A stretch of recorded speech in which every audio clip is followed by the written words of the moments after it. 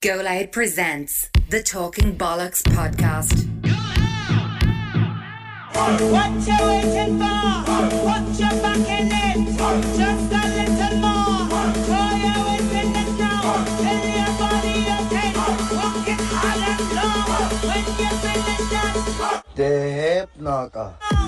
go down, go down, go down. Come up. Episode 90 of the Talking Bollocks podcast brought to you by Go Loud. It's me, COB, It's me, 30 Flower. and this week we're joined by John Connors. John. How are you? I'm good. I'm laughing because the two of you are dying from EP and you don't even drink. Yeah. Oh, John, we're in a bad way. Out straight, like, I try to explain to people sober hangovers are a real thing, John. they're fucking worse. Yeah. You aren't a fucking John, bollocks. John, listen to me. lad. The last time I was in EP, you don't even understand. It took me 2 weeks to recover, and I tore me ligaments from dancing that hard. What's your man's name? Paul fucking DJ. Paul McCabe. Bomb, no, not Paul McCabe. International Paul Van Dyke. Ah, I that's danced heavy. I danced so hard that Paul Van Dyke, when I woke up, I swear to God, my leg was swelled. Yeah. And I had 2 more days to go. And I said to my cousin Bean, I said, we have to go, man. I was crying. Yeah. I said, Bean, we have to go. And I didn't realise the walk back. And I walked back with my ligaments tore, boys. And I said, never again am I doing EP. Never again. You clock up some out the steps down there, don't you? That place is hell down It's there. its own country. Yeah. But what I mean is, John, see, with the way we don't gargle, you don't expect to be in bits. Yeah. And oh my, look, I am genuinely still looking up. My skin's all over the shop, my Yeah. hair. Like, I can't talk. I'm in bits. I fractured my ribs last week. So the first time, I didn't get down. Calvin went down Friday. I was supposed to get down Friday as well. But I fractured my ribs. Said, I'm not doing 2 nights in the caravan. And then doing the show and whatever. So I said, I'll get down on the Saturday. Went down the Saturday. We were down there all that night dancing away. Went to the forest drive. I lost Calvin and all. So I was like, fuck's sake. I'd never seen where the camper was or anything. No signal. Couldn't get through to them. So I was saying, what the fuck? So I was stuck with Martin, one of the boys. Ended up having to go back and sleep in his bleeding car with fractured ribs. Got about an hour's sleep. Then had to get up, try and function for the day, and then do a live show. Sleep deprivation. That's the worst. That's the worst. And that's what even drinking and drugs leads to anyway. Yeah. Ultimately, it's sleep deprivation that is the worst thing for performance too. Yeah. You're mad getting on the stage with no fucking sleep. Like, But in fairness, I thought the show went very well. I was very happy with it. adrenaline takes over. Yeah. it was. No, it But is. that's all You it hear the was. rush from the crowd, John. It's very hard to say I'm not going out I there. remember it being in Australia. I landed down to do my show. I landed down in Melbourne and I was up for like 30 hours or something. And I landed down. I got about 2 hours sleep because I had fucking bad fucking what you call that? Jet lag. And I got 2 hours of broken up sleep. Woke up, felt like shit. Now really bad. Went on stage that night, 500 seater. Fucking, and it's a one-man show, so that's a fucking huge show for a one-man show. And so you have to reach, because it's a big audience, you have to reach out to them. And I'm going, fuck, no energy. And I did that show, and then I went on to drink that night. I got about 2 or 3 hours sleep again, and then took the plane to Sydney, and then couldn't sleep in Sydney, and then I had to do a matinee show, and it was a terrible show. Like, I was no voice left. And then I had to do the evening show, but the evening show was on at 8 o'clock. Right? But all the Irish were down from doing the mining, right? And they're all mad cunts, right? And they were all mouldy. And they were spending all the money because they're on big fucking money, 3 or 4 grand a week. So the barman or the manager of the fucking place won't fucking put the show on because he's going, let's just let it keep going, the bar, all the money. So the show starts at 10 o'clock at night on a Saturday on Bondi Beach, like full of Irish. And they all don't even know what they're going to see. They just know it's John Connors and it's Ireland's Call. Yeah. They just want to see something Irish. And I swear to God, right, I open up the show, I can't sleep still, barely any sleep in 4 days, right? And I'm getting psychosis. It's that bad. And I'm trying to talk before it, and I'm trying to break my voice, and I couldn't talk. And I just start screaming behind stage, and I nearly fainted, right? Start seeing stars and all. Walks out, sits down on my stool, light comes on, and you had to rig the stage for me so my voice could project. But just as the lights go on, rain comes down on the roof, and the roof is a tin roof. So Hear that. because they rigged the stage, it's even worse now. Yeah. So I have to reach even further, and I have no energy, and I don't even know if I know the lines now because my thoughts are scattered that bad. And I'm telling you, the noise of the people was unbelievable. This fella got on the phone in the middle of the show. Oh, it's John Connors. Yeah, I think it's a stand-up show, but he's sitting down. Right? And this naughty fella goes, "You shut the fuck up, you bastard!" And then a Dublin fella, "You shut up!" Like he was really cultured, Yeah. and they all start fighting each other. during the show. And I'm going, oh God, please kill me, the worst show ever. So I'm reaching even harder and harder and harder. And I know, I'm thinking in my head, I dealt with these mad bastards during the show before, but you can't go aggressive at these because these are really mad. These are like the fucking Aussies that went off the fucking convict ships. They were that bad. You get me? So anyway, I just said nothing. And he started walking in and out buying bags of coke, brisking right by my face, not giving a bollocks. And then there's a point in the show where I stand up, and when I did, I put every bit of venom that was inside me to reach and it was like anger at these bastards who were making me just go through torture. And by the end of it all, I do a post show. Every show I did a post show. And I swear to God, I nearly fell asleep in the post show. I had psychosis, like literally just going, oh my God. And then I left and I snuck into the hotel and I slept for like 16, 17 hours straight. But that was rough, boys. But sleep deprivation. 100%. Hell. So that's why you didn't go to EP then? That's why I did EP. No, I fucking like I went down Friday and I was like, yeah, this is grand. And then you're sleeping in the camper van, but because like there's no official like this is Calvin's bed, this is your bed, wherever. It's like whoever gets in, wherever you fall is where you lay. Yeah. And obviously because people are on it. Now I'm not just saying my mates are on it because they're all going to think I'm bleeding out in them, but you can hear everything in campsites down there. You know what I mean? So if you're lying down in bed and you think someone's right at your window and you look out and you realise he's bleeding, he's 100 metres up the road, like you can hear the sound travels and everyone, it's constantly 24/7 down there. So you get no sleep on the Friday, you get no sleep on the Saturday. You walk, my mother woke up yesterday, my knees were killing me. I felt like I've been running for ages. You know what I mean? You're doing all the steps and then you're eating shite as well, John. Yeah. So you're running on fucking processed And chicken. the worst chicken burgers and chips you can get in the And they're about 100 euro. It was Oh, 20 euro fuck. for a pizza down there. Oh my God. 20 quid for a pizza. I was like, these are winding me up. And then the thing is about the weather, you're kind of damned if you do, you're damned if you don't, because if it's really good weather, you can't sleep. Yeah, And then really bad weather, who wants bad weather? exactly. You know, it's nothing but muck. Like, I remember the last time I was there and I was staying in a tent, and I swear to God, boys, it was like staying in a fucking sauna. Yeah. And I just woke up and the sweat was all over me face and going, God, this place is hell on earth. Who would want to go to Yeah. this place? And then when it's cold, it's the coldest place on it's earth. the worst ever. Yeah. In the rain. Yeah. Stradbally is just a ranch. It was like Calcutta going through them campsites. Honestly, I say Calcutta was better, like, do you know what I mean? The It's fellow just, who owns that must be making some money. I know the fella. I know, not personally, I know who he is. I got the background. I ended up lagging my way in. I got someone to drive me around in a golf cart to get me ticket. And everyone thought, "Jeez, he must be VIP. I was like, no, I'm just gifted a gaff, you know what I mean? chance me, And she yeah. brought me by the gaff that's down there. The gaff is fucking gigantic, proper estate. And yeah, man, who owns it, he's actually from England.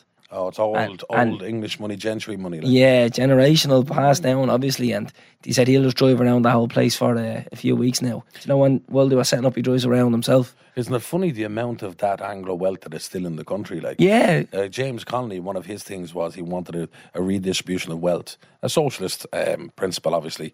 But I mean, I definitely agreed with it because you're talking about wealth that's been stolen for 800 years and whatever, and people are still having this today. Like, you think about the best of the best, all the leaders who actually died with their greatest minds, or at least the kind of bravest. And then when they die in the 16 Rising, the ones that kind of took over, with the exception of a few, were basically fucking idiots.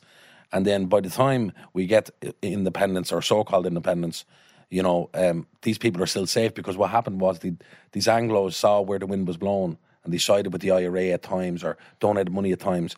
And then you look around and there's still so much wealth within those communities like Stradbally. There's loads of places all around that have monumental wealth. A lot of them still not even living in the country. yeah. It's mad, like, what they got away with, and that it still have all that fucking wealth. And meanwhile in Dublin, people are fucking starving, people are homeless, and there's all that wealth that we should have took back. Like, what Yeah. the fuck? Like, Yeah, and that's from just a couple of generations ago. Me and my missus went to the horse show in the RDS there a few weeks ago, and we parked the car close by, and we were walking past all the big gaffs, and she goes, "You know they're minted in that gaff because you have 2 Teslas in the driveway." And I goes, "No, do you know how you know they're minted in that gaff? Because one of the Teslas was a 2016, and if you got a Tesla back then, you came from big money." And I'm walking by, and she's like, "I wonder what all these people do." And I was like, "No, I don't need to know what they do, because I know they inherited that gaff. There's no way someone just walked their way up a ladder and goes, I'm buying that gaff." No. It was passed down. And then she was telling stories about, like, she worked in a bank and she'd get a CV and you'd see, like, Jesus, this fella has the same second name as the CEO. You know, things like that. Yeah. And that kind of stuff is going on. Cronyism, you know what I mean? cronyism is Ireland's favourite tool, and we are the best in the world at it. And you see it all across our institutions, because we're a small country and we're island folk. our elite are small, and they all went to the same school. We're Belvedere, BlackRock, you name it, and they end up going into similar professions or professions that serve each other. You know, all these different institutions, they're all serving each other. So our elite are kind of very small, and they have things wrapped up. And we are the best at that. Even if you look at our politicians, like a lot of our politicians in rural Ireland would inherit their seat because their father was the TD. So then he's the son. Yeah. He inherits that seat. Yeah. It's fucking mad. Just off the back of a second name. Yeah. And even if you look at the GAA, right, which, and I'm not against the GAA in terms of like the sport of Gaelic and hurling, whatever. But if you look at even the culture they have around that, obviously they're amateurs. And they're the second biggest amateur organisation in the world, the GAA, behind the Olympics. They're making a lot of money, and they don't pay the amateurs, right? But the nudge, wink, wink that we all know is that, oh, you get a job or you get something. Yeah. But even that, and I'm not saying that's wrong, because in some ways you're going, they're amateurs, of course, they should benefit in some way. But that's open corruption. Yeah. It's mad that we accept that. They're a legal cartel. Yeah, do you know what I mean? Like, it is mad. Like, we're a funny little weird country, Yeah. you know? And we serve each other, and we just look out for each other that come from our class. And that's the thing. Like, we live in a time now we're talking about kind of woke politics and different sort of gender stuff and sexuality and race. And there are valid arguments for all those stuff. And, you know, just if you hit one of those boxes, you could get discrimination on X, Y, and Z. But really, the biggest privilege anywhere in the world is economic privilege. It's the biggest one, and we talked about this in the live show. Yeah. It's the one they want to ignore, because these people who are in the media and are writing about these issues are from upper class backgrounds, so they're never going to call out people from their own background. They're never going to call out their own economic privilege, which is the only thing that really exists that is tangible. Money is the only thing that's tangible. Right? Like, do you think someone that's on the street in Dublin who's starving tonight with a sleeping bag, does it matter what colour they are? No. Or sexuality? No, it doesn't. What matters is what's in their pocket. And that's the reality. That's what we have to get our head around. But we've gotten brainwashed. You know, and America, like Ireland's we're basically colonised nowadays by American pop culture. Yeah. As we're anybody in the English-speaking West. Yeah. We're all just abbreviations of America now, essentially. Like, we're America. Culturally, we're American. Yeah. So we adopt their politics, we adopt their culture wars, when in actuality our history is very different, and there's a lot of different nuances to who we are as a people. Definitely. And we can't put that diaphragm onto Ireland, you know, that American thing. It's weird. And that's something we've called out before. Like, you'd see like an atrocity that happened in America, and people would go protesting here, and you get thousands on the street. But something similar would happen here. And There's not a whisper. it does turn a blind eye to it, and you'd be like, well, bring the same energy. Like, you can actually impact those 6,000 or 7,000 people that are protesting, can actually impact the effects of this, what's happening on your doorstep. Like, fair enough, you can acknowledge what happened across the world in America and call it out and say how bad it is and how it can never happen again. I'm in protesting for it either, but if you're going to do that, at least protest for Be what's consistent happening on with your it, doorstep. definitely, Exactly. because you can impact that. You can impact I it. think people just But they're have to jump on the popular bandwagon. Yeah. Definitely, and that's what it is. People love The part in that the there. back. And it's all online now. And you have to remember, like, these social media apps have been rigged to give you dopamine hits and to release serotonin through your receptors. So it's an addiction. And then what happens is you get rewarded online for these images. So there's no real reward to going out to the water charges or for homeless people. No. But if you're doing Green Revolution stuff, or if you're doing, you know, racial stuff, there is a reward. And you get to say online that you're good. Yeah. You're a good person. And basically, you're a good person until someone else disagrees with you. Yeah, 'Cause definitely. You see this with people, and you go, they're good, but someone disagrees, and then all of a sudden, their empathy turns into apathy, and they're vile, vicious people, and you're going, what's wrong? Can we not just disagree on something? Yeah. We're literally at the point now where we can't disagree on something Right. else. That- And it's madness. But that's cancel culture for it as well. But That's what I even think with is the mad, yeah. protests, like, there were certain politicians and all coming out during lockdown doing protests for things that happened across the water. And then certain things would happen over here. People would want to protest. But then and they these told us, politicians then were they told against. us to get locked up and you can't visit your granny, you're going to kill her with COVID. Exactly. Like Leo Varadkar fucking welcomed the George Floyd protest and he stood behind it like 2 days before this, telling us you're Yeah. going to kill your granny, essentially. Yeah. That's where I Don't go was getting. outside, can't wear masks. And then the people who protested at them were Are considered heroes. far right. Yeah. You know, the people who protested Against COVID yeah. were far right Yeah. Nazis. But the people who protested the George Floyd things were heroes. And there was like something like 8,000. 8,000 miles down the country. I'd never in the forget middle that. of COVID. Yeah. I'm going, what fucking, like, imagine if we were to utilise that power and people were as passionate with other issues. You know, our politicians will be really fucking worried. Yeah, I'll never forget that happened. My auntie died that week, and I'll never forget we had to sit down and have a conversation about, there was 20 people allowed in the church, and I remember thinking, like, we actually have to sit down and say, you can come in and you can't. Like, is this what the world has come to? You know what I mean? Heartbreaking for you and your family. Oh, it was, John, do you know what? I always said it, like, being in that church was one of the worst experiences of my life, and then walking down back out the church with the coffin. And I remember thinking, this is horrible. That's horrible, man. Because, like, how eerie it was, there's no one there. And then when I walked outside, because everyone had to wait outside, the reception we got, everyone erupted, and I was like, this is deadly. It was brilliant. It was great to see. 2 days later, looking on Facebook, there's 8,000 people protesting. And they're being you're encouraged by our biggest politicians. And you're like, what? And then I remember disagreeing with that, and I'm like, this shouldn't be allowed. And people are like, you're a racist for disagreeing with that. And I'm like, of course you can agree with the sentiment and disagree with the action, consistency. Yeah, across the board. Who wasn't against the George Floyd murder? Exactly. What sensible person would disagree with that? That was a fucking straight up murder, wrong in every way. Yeah. Exactly. But at the same time, be fucking consistent. Are you telling us that everybody's dying of this thing, and then 8 or 9,000 people are protesting, and you're lauded them? Like, after you told us we have to get locked up, and at the same time he's fucking taking his t-shirt off in the Phoenix Park drinking cans with his mates, Leo Fragger. Like, you know what I mean? Like, come on, have consistency, and don't be a fucking hypocrite. Like, it's one of the worst things to be. Another thing I want to call out as well, you know your man Andrew Tate? Yeah, like, he got cancelled and he's deplatformed and all this stuff, and I was thinking about him, like, I've never agreed with anything he talked about, right? And I think, first of all, I don't even think it's genuine and authentic. I think it's an act he's putting on, because if you look at all his clips, he has like these kind of flashy shorts on, the sunglasses, and he talks in a certain way. He talks like this. No, you don't disagree with me. I talk like this. I am right. And I'm like, that's a character you're portraying, first of all, right? But I still think he should be held up as something, as not a role model. Role model's not the right word, but an example of don't be like this. Yeah. As opposed to, like, he said something wrong, get rid of it. I totally agree, man. And actually, the way you put that there is the way I put it. He's playing a character. 100%. He's not real. Like, no. He knows how to tap into this new youth who, you know, the ones who don't want to go outside the door, this incel youth who are more and more living their life online and not interacting with women as much and or their friends, you know. Like, I remember years ago, you know, you'd walk around Darndale as a young fella and you'd be looking for gangs of young ones to chat up, you know what I mean? Yeah. You know, what story did you meet me and all this, you know what I mean? And that's the way it was back then. It was. And it was fucking deadly. And a lot of times they tell you to fuck off. Yeah. You know what I mean? Other times they go, oh yeah, let's do it. And you're going, oh, deadly, yeah. And that's all you wanted. You're a young fella. This is all you want. Yeah. Nowadays, it's on WhatsApp. They're in a WhatsApp group together. You know what I mean? They don't interact the way they do.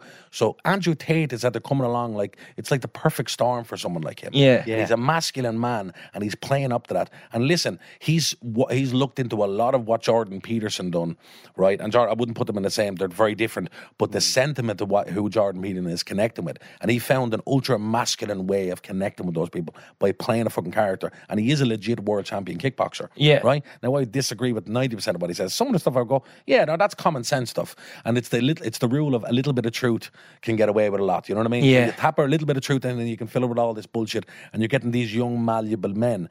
But how the fuck is he? He's the most cancelled human being now there has ever been. He's been off all social media. They've actually stopped him from using his own name as a domain on the internet, not even on the platforms. So the internet itself is going after him.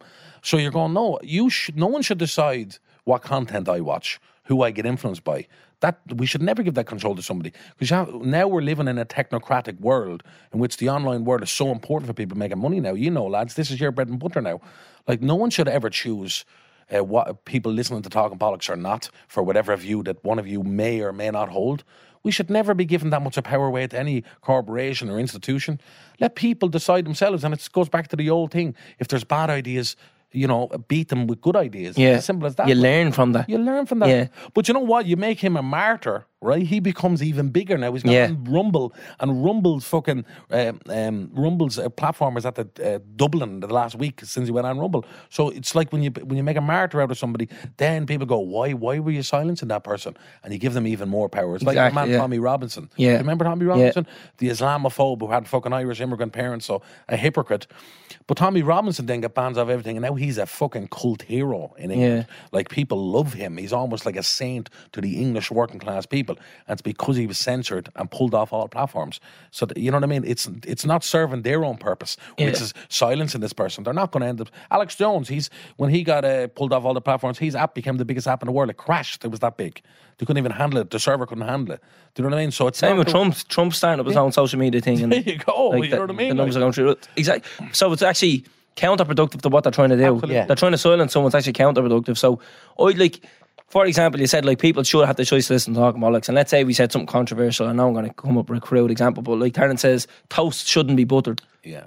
And that's how it is. You should never butter your toast. I wouldn't like someone to say, do you know what, get rid of Talking Bollocks completely. I'd rather someone say, oh, that's what they believe in. I actually don't want to listen to that anymore. It's grand. It's there. I'll scroll past it on Spotify Give them instead. the choice. Yeah. But even when you saying, you know, you might say something controversial, but every now and again you're going to say something controversial to somebody else because it's all subjective, and there's no human being out there. Like, if a human being tells me that I'm left wing, right, or I'm right wing, and here's all the left wing positions, and I believe in all those positions, or here's all the right wing positions, and I believe in all those positions, I know that I'm talking to an ideologue, someone who's obsessed, ideologically possessed, with actual no core beliefs. Because there's not a human being alive on planet Earth that doesn't have positions all over the gaff. Yeah. Conservative, liberal, all over. Like, I grew up as a traveller, right? So I obviously have conservative views because it's in the name conserving, because I want to conserve my culture and traditions. Yeah. However, I broke the mold in many ways and hold liberal left-wing views, and I'm all over the place. And that makes me, John Connors, me. Yeah. I've positions everywhere, but we live in such an extreme world that a person on the left or person on the right see your position here or your position there, and then they brand you. Yeah. You know, like, for instance, I was pro-gay marriage, and I was one of the only voices of anybody who's sort of well-known in my community that backed that, because we come from a very conservative culture, right, who would have been against homosexuality for so long, and still are, I would say. But it's changed a lot since the rise of social media, I think, and people like Huey Motton and other people, and Martin Beans Ward, who came out, they've helped it a lot. But I was one of the only people who was backing that, and I was calling out and traveller activists, and they wouldn't say it publicly, and I got a lot of stick from that, right? And that's where I broke my conservative tradition. But then on the other way, I went and I was pro-life. And that's it's more deeper than even culture for me. That's a really deep human thing for me. And I suppose what my belief is, the most precious thing in life is human life. Yeah. Okay, that's my belief. But if someone disagrees, that's fine. Yeah. Now, I saw a video. And this was like maybe the first time it got cancelled. I saw a video, and there was all these Irish celebrities, and they were all saying that they were pro-choice, right? Every one of them. And there was no Irish so-called celebrities that came out as pro-life. None. And I had loads of people hit me up because they knew by my silence, they knew I was pro-life, right? Now, I said, what am I going to do here? Like, I feel like I'm betraying my beliefs, so I don't put something out there, because everybody else is allowed to put what they want out. So let me just put something out, right? And I'll just say, here's my position, now leave me alone. All I did was put up a picture of pro-life, right? Oh my God, Pandora's box opened up. I had something like 5,000 comments in 24 hours on my Facebook page, personal Facebook page, right? 90% of the people condemning me and calling me a misogynist, right? Now, it's very funny to ever be able to call me a misogynist, a person who was raised by a single mother. Yeah. In a really tough culture, in a matriarchal culture, right? Having to fight for us, literally fight for us. My mother is my fucking hero. I love her more than any person in this world. But then I asked the question, if I'm a misogynist, what about my mother, who's also pro-life? Is she a misogynist? Yeah. Or the women who's pro-life? Just ask these questions. So then they start coming after me so hard. Some of them were doing death threats. People who were on the repeal campaign were saying, I hope that it goes through so at least traveller children can get aborted, right? These people who had verified people who had their repeal tops on them and all. These people who were seen as tolerant, as empathetic, as left-wing, and as liberal. Yeah, until you disagree with them. And you saw the spite and the evil in these people coming through. So what happens to me is my whole, I suppose, persona growing up, or teenage years, were shaped by being bullied. So I was bullied a lot. And I joined boxing as a result of it. And it was all to show I have enough. I'm able. And also my father told me never back down from a fight and always ask questions. They were the things. So I always double down on things. And if someone comes at me, I'm coming at them, and that's it. And I'm willing to die. It's just it is, because I turn into that psychotic self, or go into that psychotic. I'm willing to die for something. So I doubled down then, and I went, okay, you're all coming after me. There's death threats and whatever. So what did I do? Something like very idiotic and very extreme, which shows you what happens in these culture wars. When you get pulled in, you get pulled into the extreme. I went and got a T-shirt printed out saying, say no to baby genocide. Now, that wasn't a subtle move. That wasn't the right move. And it was actually very insensitive, because even though I'm a pro-life, I do feel for women who go through that. You Yeah. know what I mean? Yeah. But what happens is I got dragged in and felt Yeah. like I was getting bullied. Fighting So fire I with came out fire. fighting. Yeah. And I went, what the fuck did I do? Like, Yeah. you know what I mean? Like, that was just idiotic. But the fact that you sit there and hold your hands up is actually admirable. Yeah. Where most people then, like, because I think it's easy to fight fire with fire and sure. not think things through. Yeah. But then to stand back and go, actually, I fucked up here. That was the wrong move. Like, Yeah, without a doubt. And then what happened then was I had 15 speaking gigs arranged all around the country. They were all cancelled within 24 hours. And my biggest role to date was there was a big role over in Britain that I was playing in this film was gone.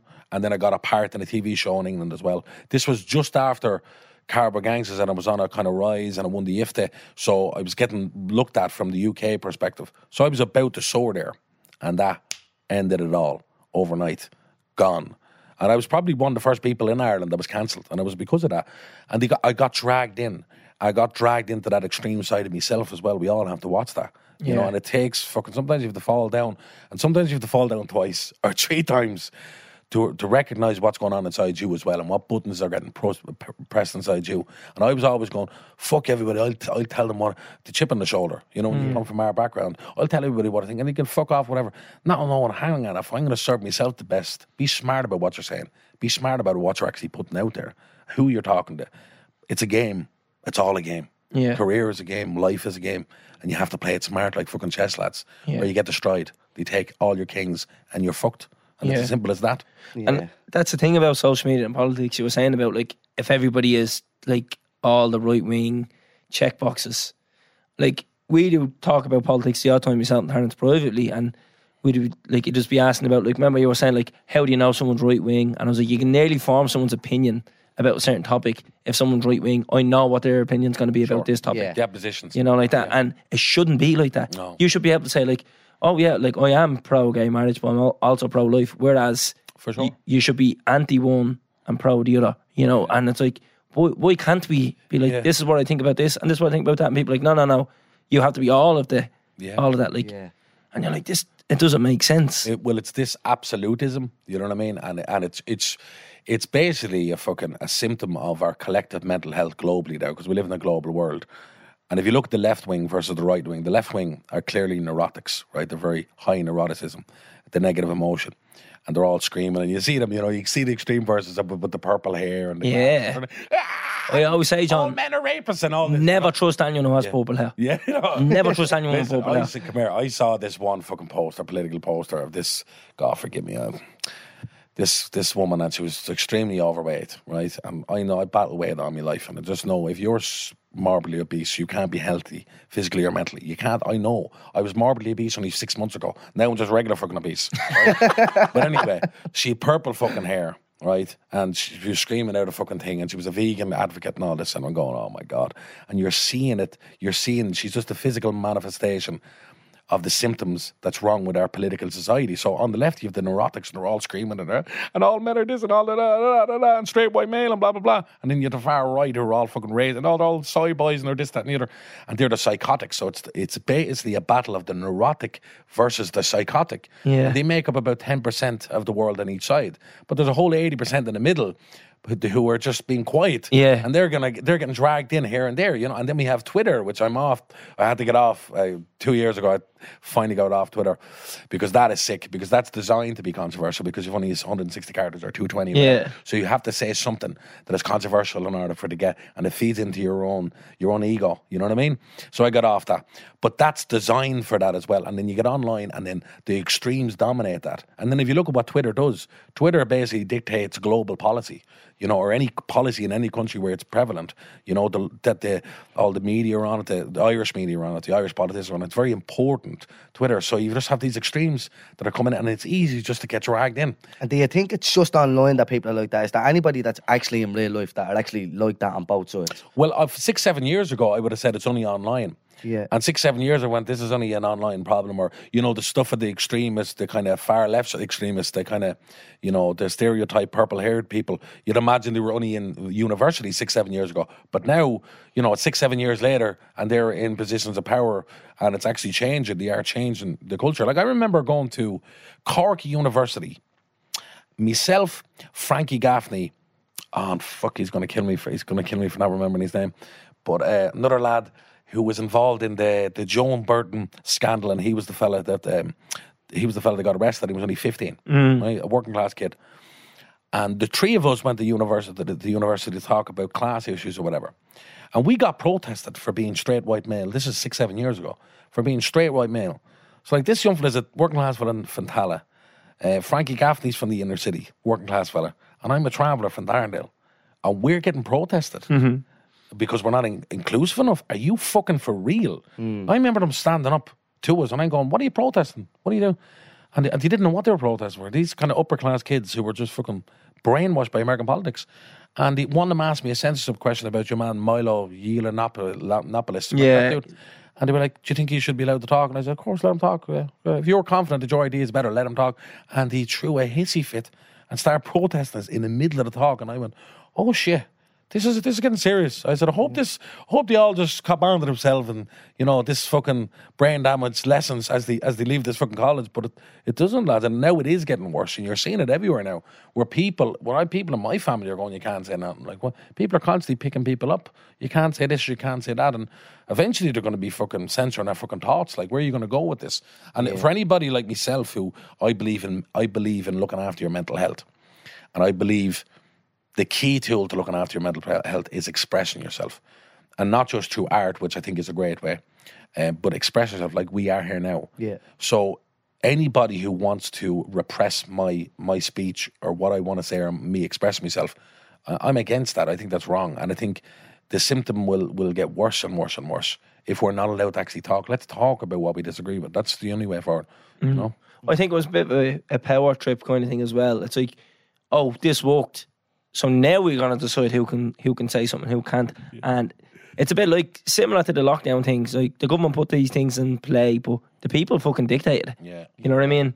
Like I had more people give out to me personally than any guard ever did for like breaking laws or whatever. And it's like that, I think, online as well. It's like, no, we will say what you can and can't say. Not Twitter itself. Like Twitter will leave your post up, but people will comment underneath and call you all the names in the world. Yeah. You know what I mean? Whereas Twitter, I think, like, oh no, that's actually all right what you said. Yeah. So you're not against our policy. It's just like the court of public opinions will Yeah. dictate who is and who isn't cancelled. I love being Irish, man. I think genuinely, and I don't want to sound like an American by bragging here, but I think we're the greatest people in the world.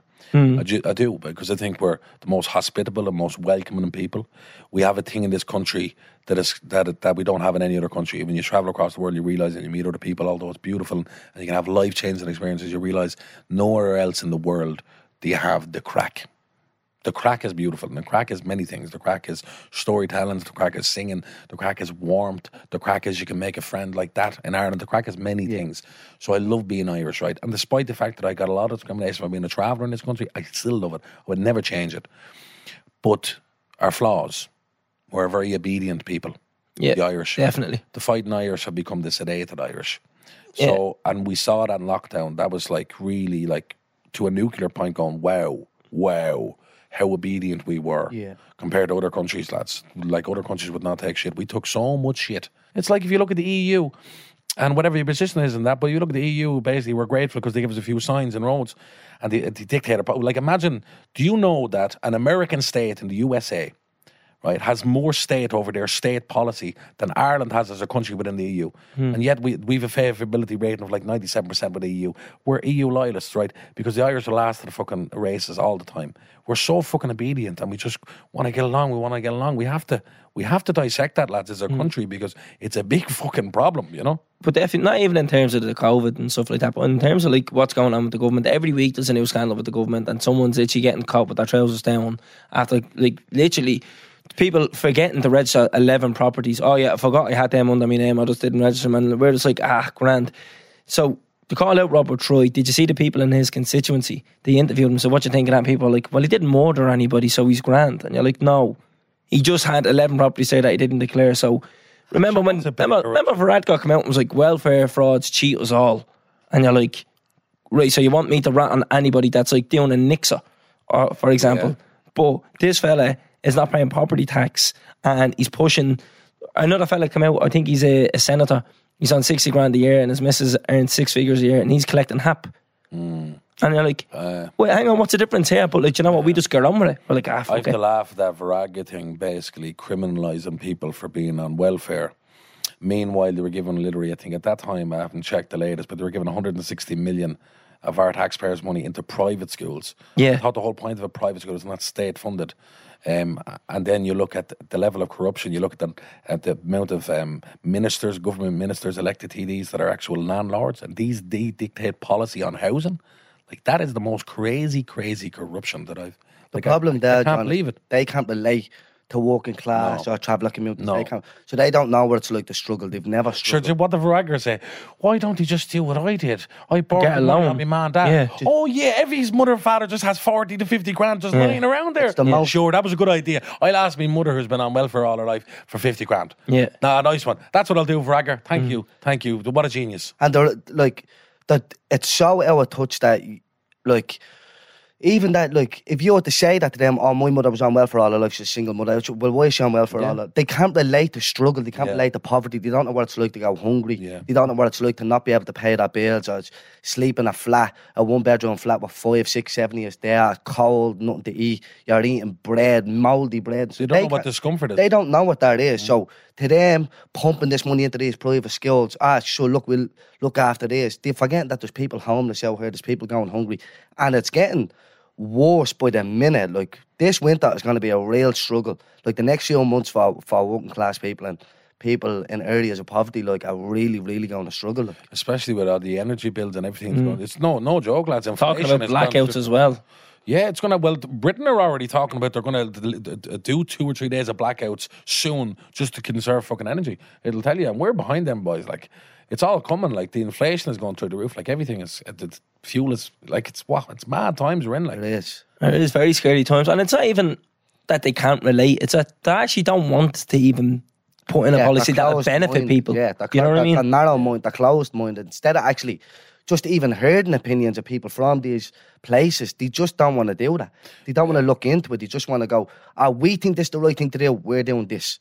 Yeah. But what about everybody well, else? what I said this before, I did a show where I think it was the Vincent Brown... No, it was the...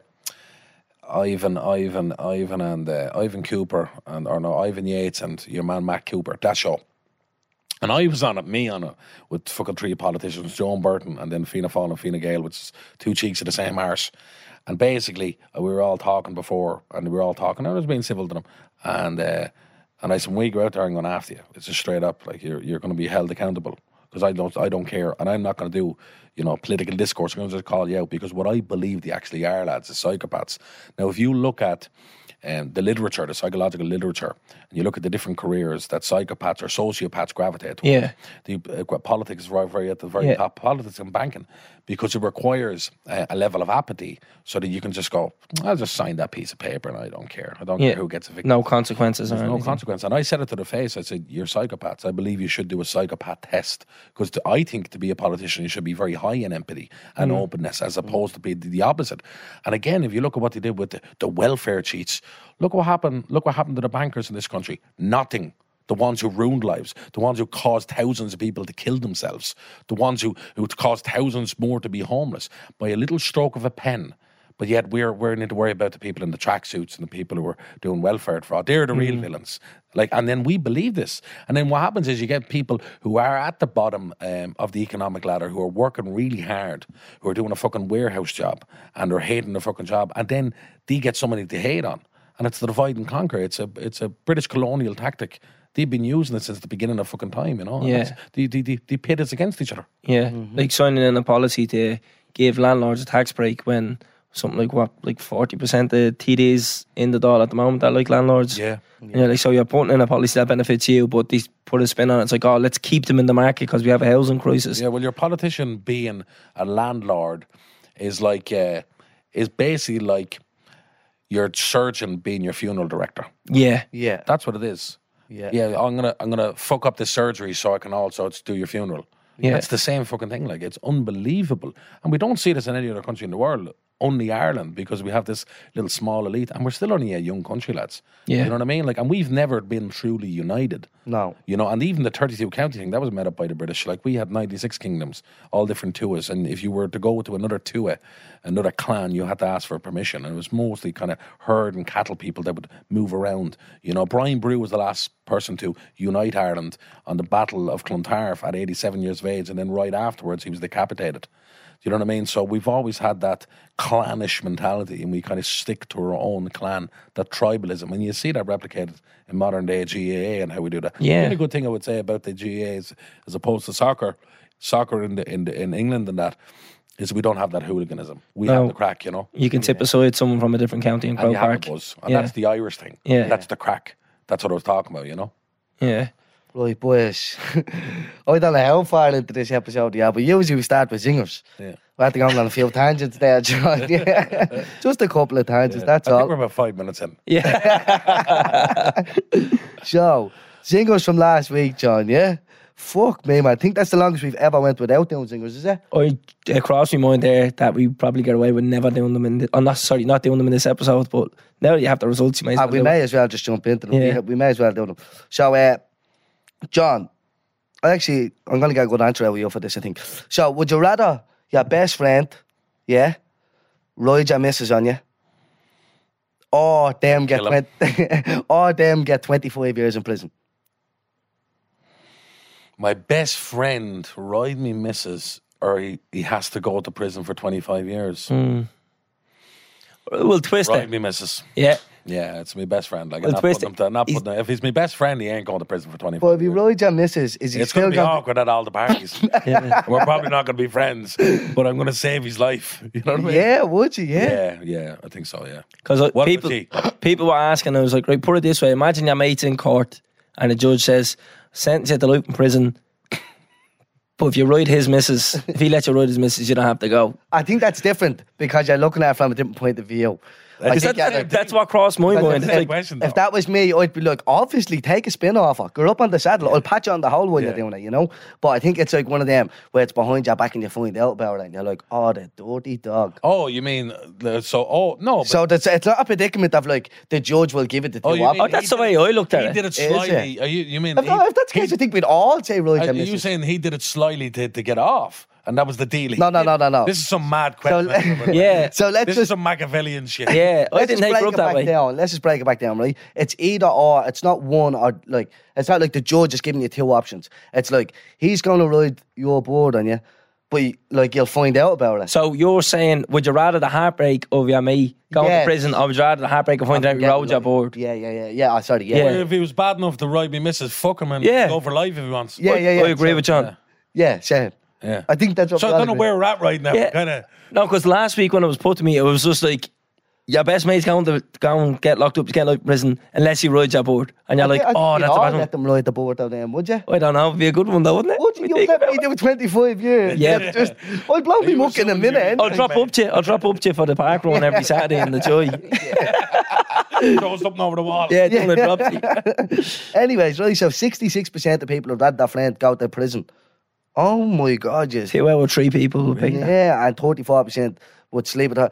John, what do you call your ma's ma, your dad's ma, what do you call them? Oh, well, I call him my granny Chrissy. Oh, so but granny. then my other grandmother, I called her Nana. Oh, so that's similar Yeah. to you as well. A lot of people seem to be in that boat as well. A lot of people texted the saying that, didn't they? So the zinger there is that they call her nanny or nana.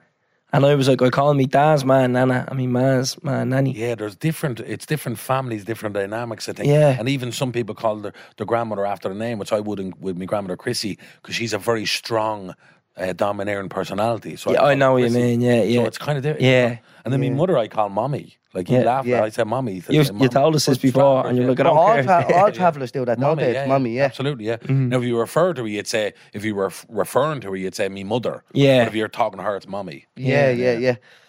Anyway, so the thing was, they called them nanny or nana. 75% said nanny, and 25% said nana.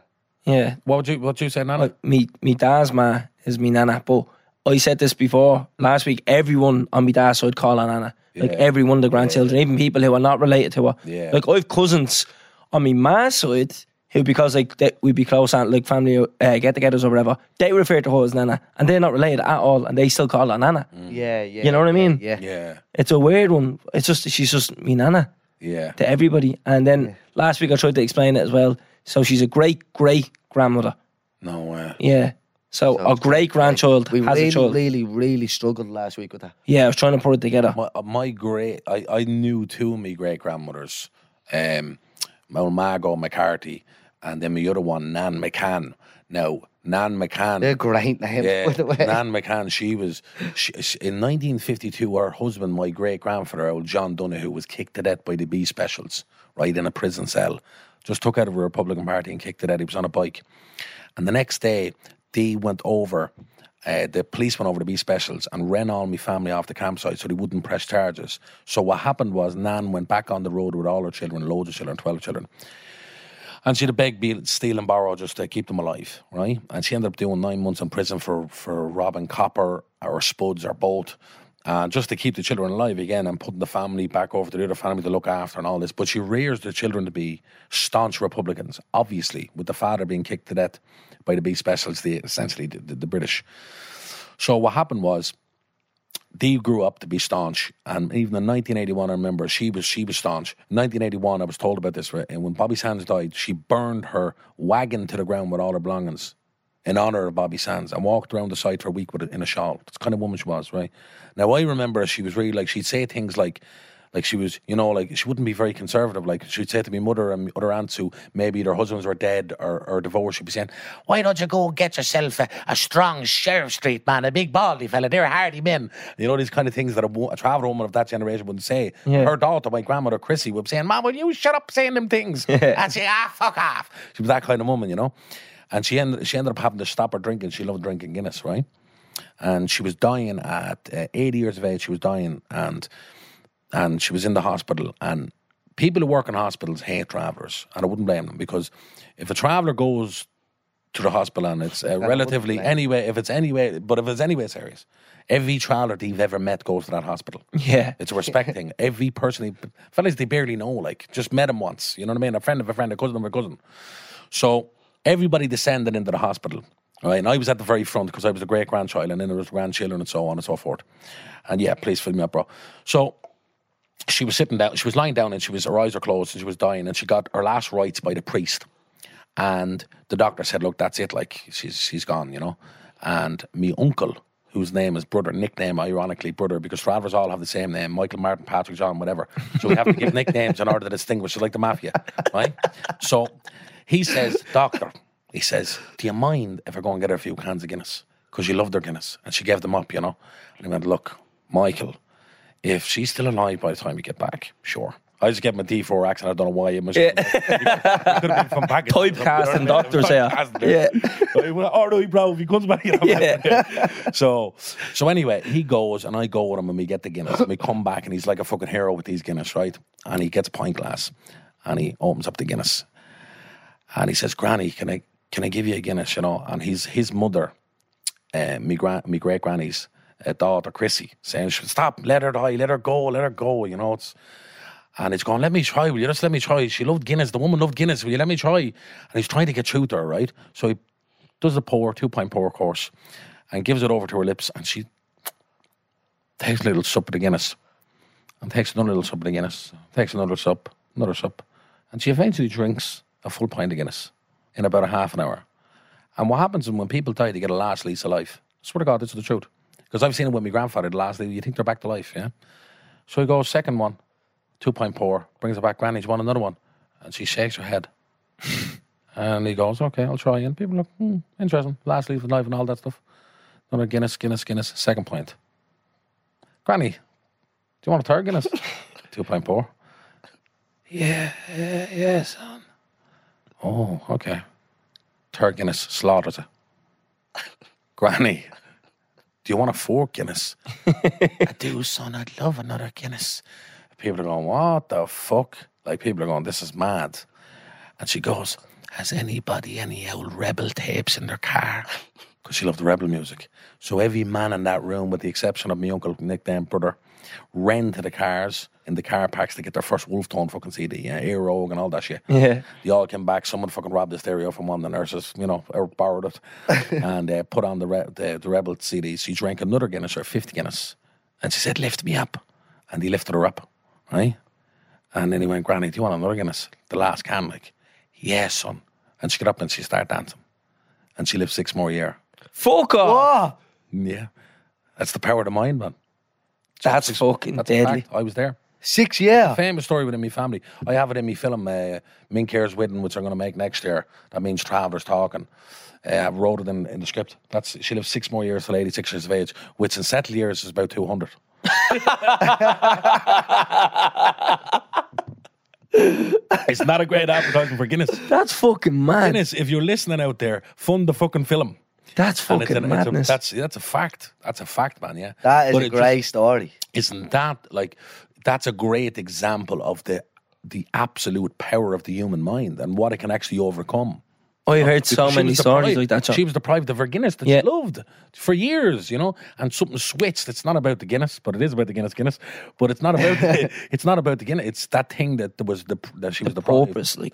Yeah, exactly. Going, get me a Guinness again, and that was it. She lived 6 more years. Because I heard of someone who only died recently, and they used to like go to shop every day and like get the same thing and come back, but they fell ill or something like that, and the doctor says you're a bit old and you have to stop doing that, and they did, and they were dead in 2 months. Yeah. And someone says they used to do that daily routine and that was gone. And you heard so many cases of elderly people as well. They'd be told to stop smoking or drinking or something like that, and then they stop and then they deteriorate. Absolutely, Yeah. yeah. Which is very strange because you're like, that stuff is scientifically killing you. Yeah, Yeah. because we haven't got a grasp on the psychology of it all. We don't fully yet understand, or the neuroscience with all that stuff. That happened so much during lockdown, with old lads in rural Ireland. Yeah, you yeah, know, yeah. They didn't get to go to the pub anymore, the yeah. pub every day, and then that's it. They all die. They're all dying off, like, because they're lonely, lads. Because loneliness will fucking kill you. Oh, big time. Loneliness is one of the biggest killers out there. Yeah. You could be fucking surrounded by people and feel like the loneliest person in the fucking room too. You know, what Yeah, I mean? Like people definitely. are actually not connecting with you. And that you see that happening with the elder people at major. Like we ignore elder people so much to the point where it's like they're like we don't touch them. People are afraid to go and chat them. People are afraid to talk to them. They're afraid of getting stuck in a chat, never realizing that these people might have lived 80 years, 85 years, and they've this wealth of experience that we can learn from that we're never going to get from any fucking book. Yeah. Like I chatted all my grandparents like extensively. I recorded them for hours. Every single day I would nearly be over with one of my grandparents.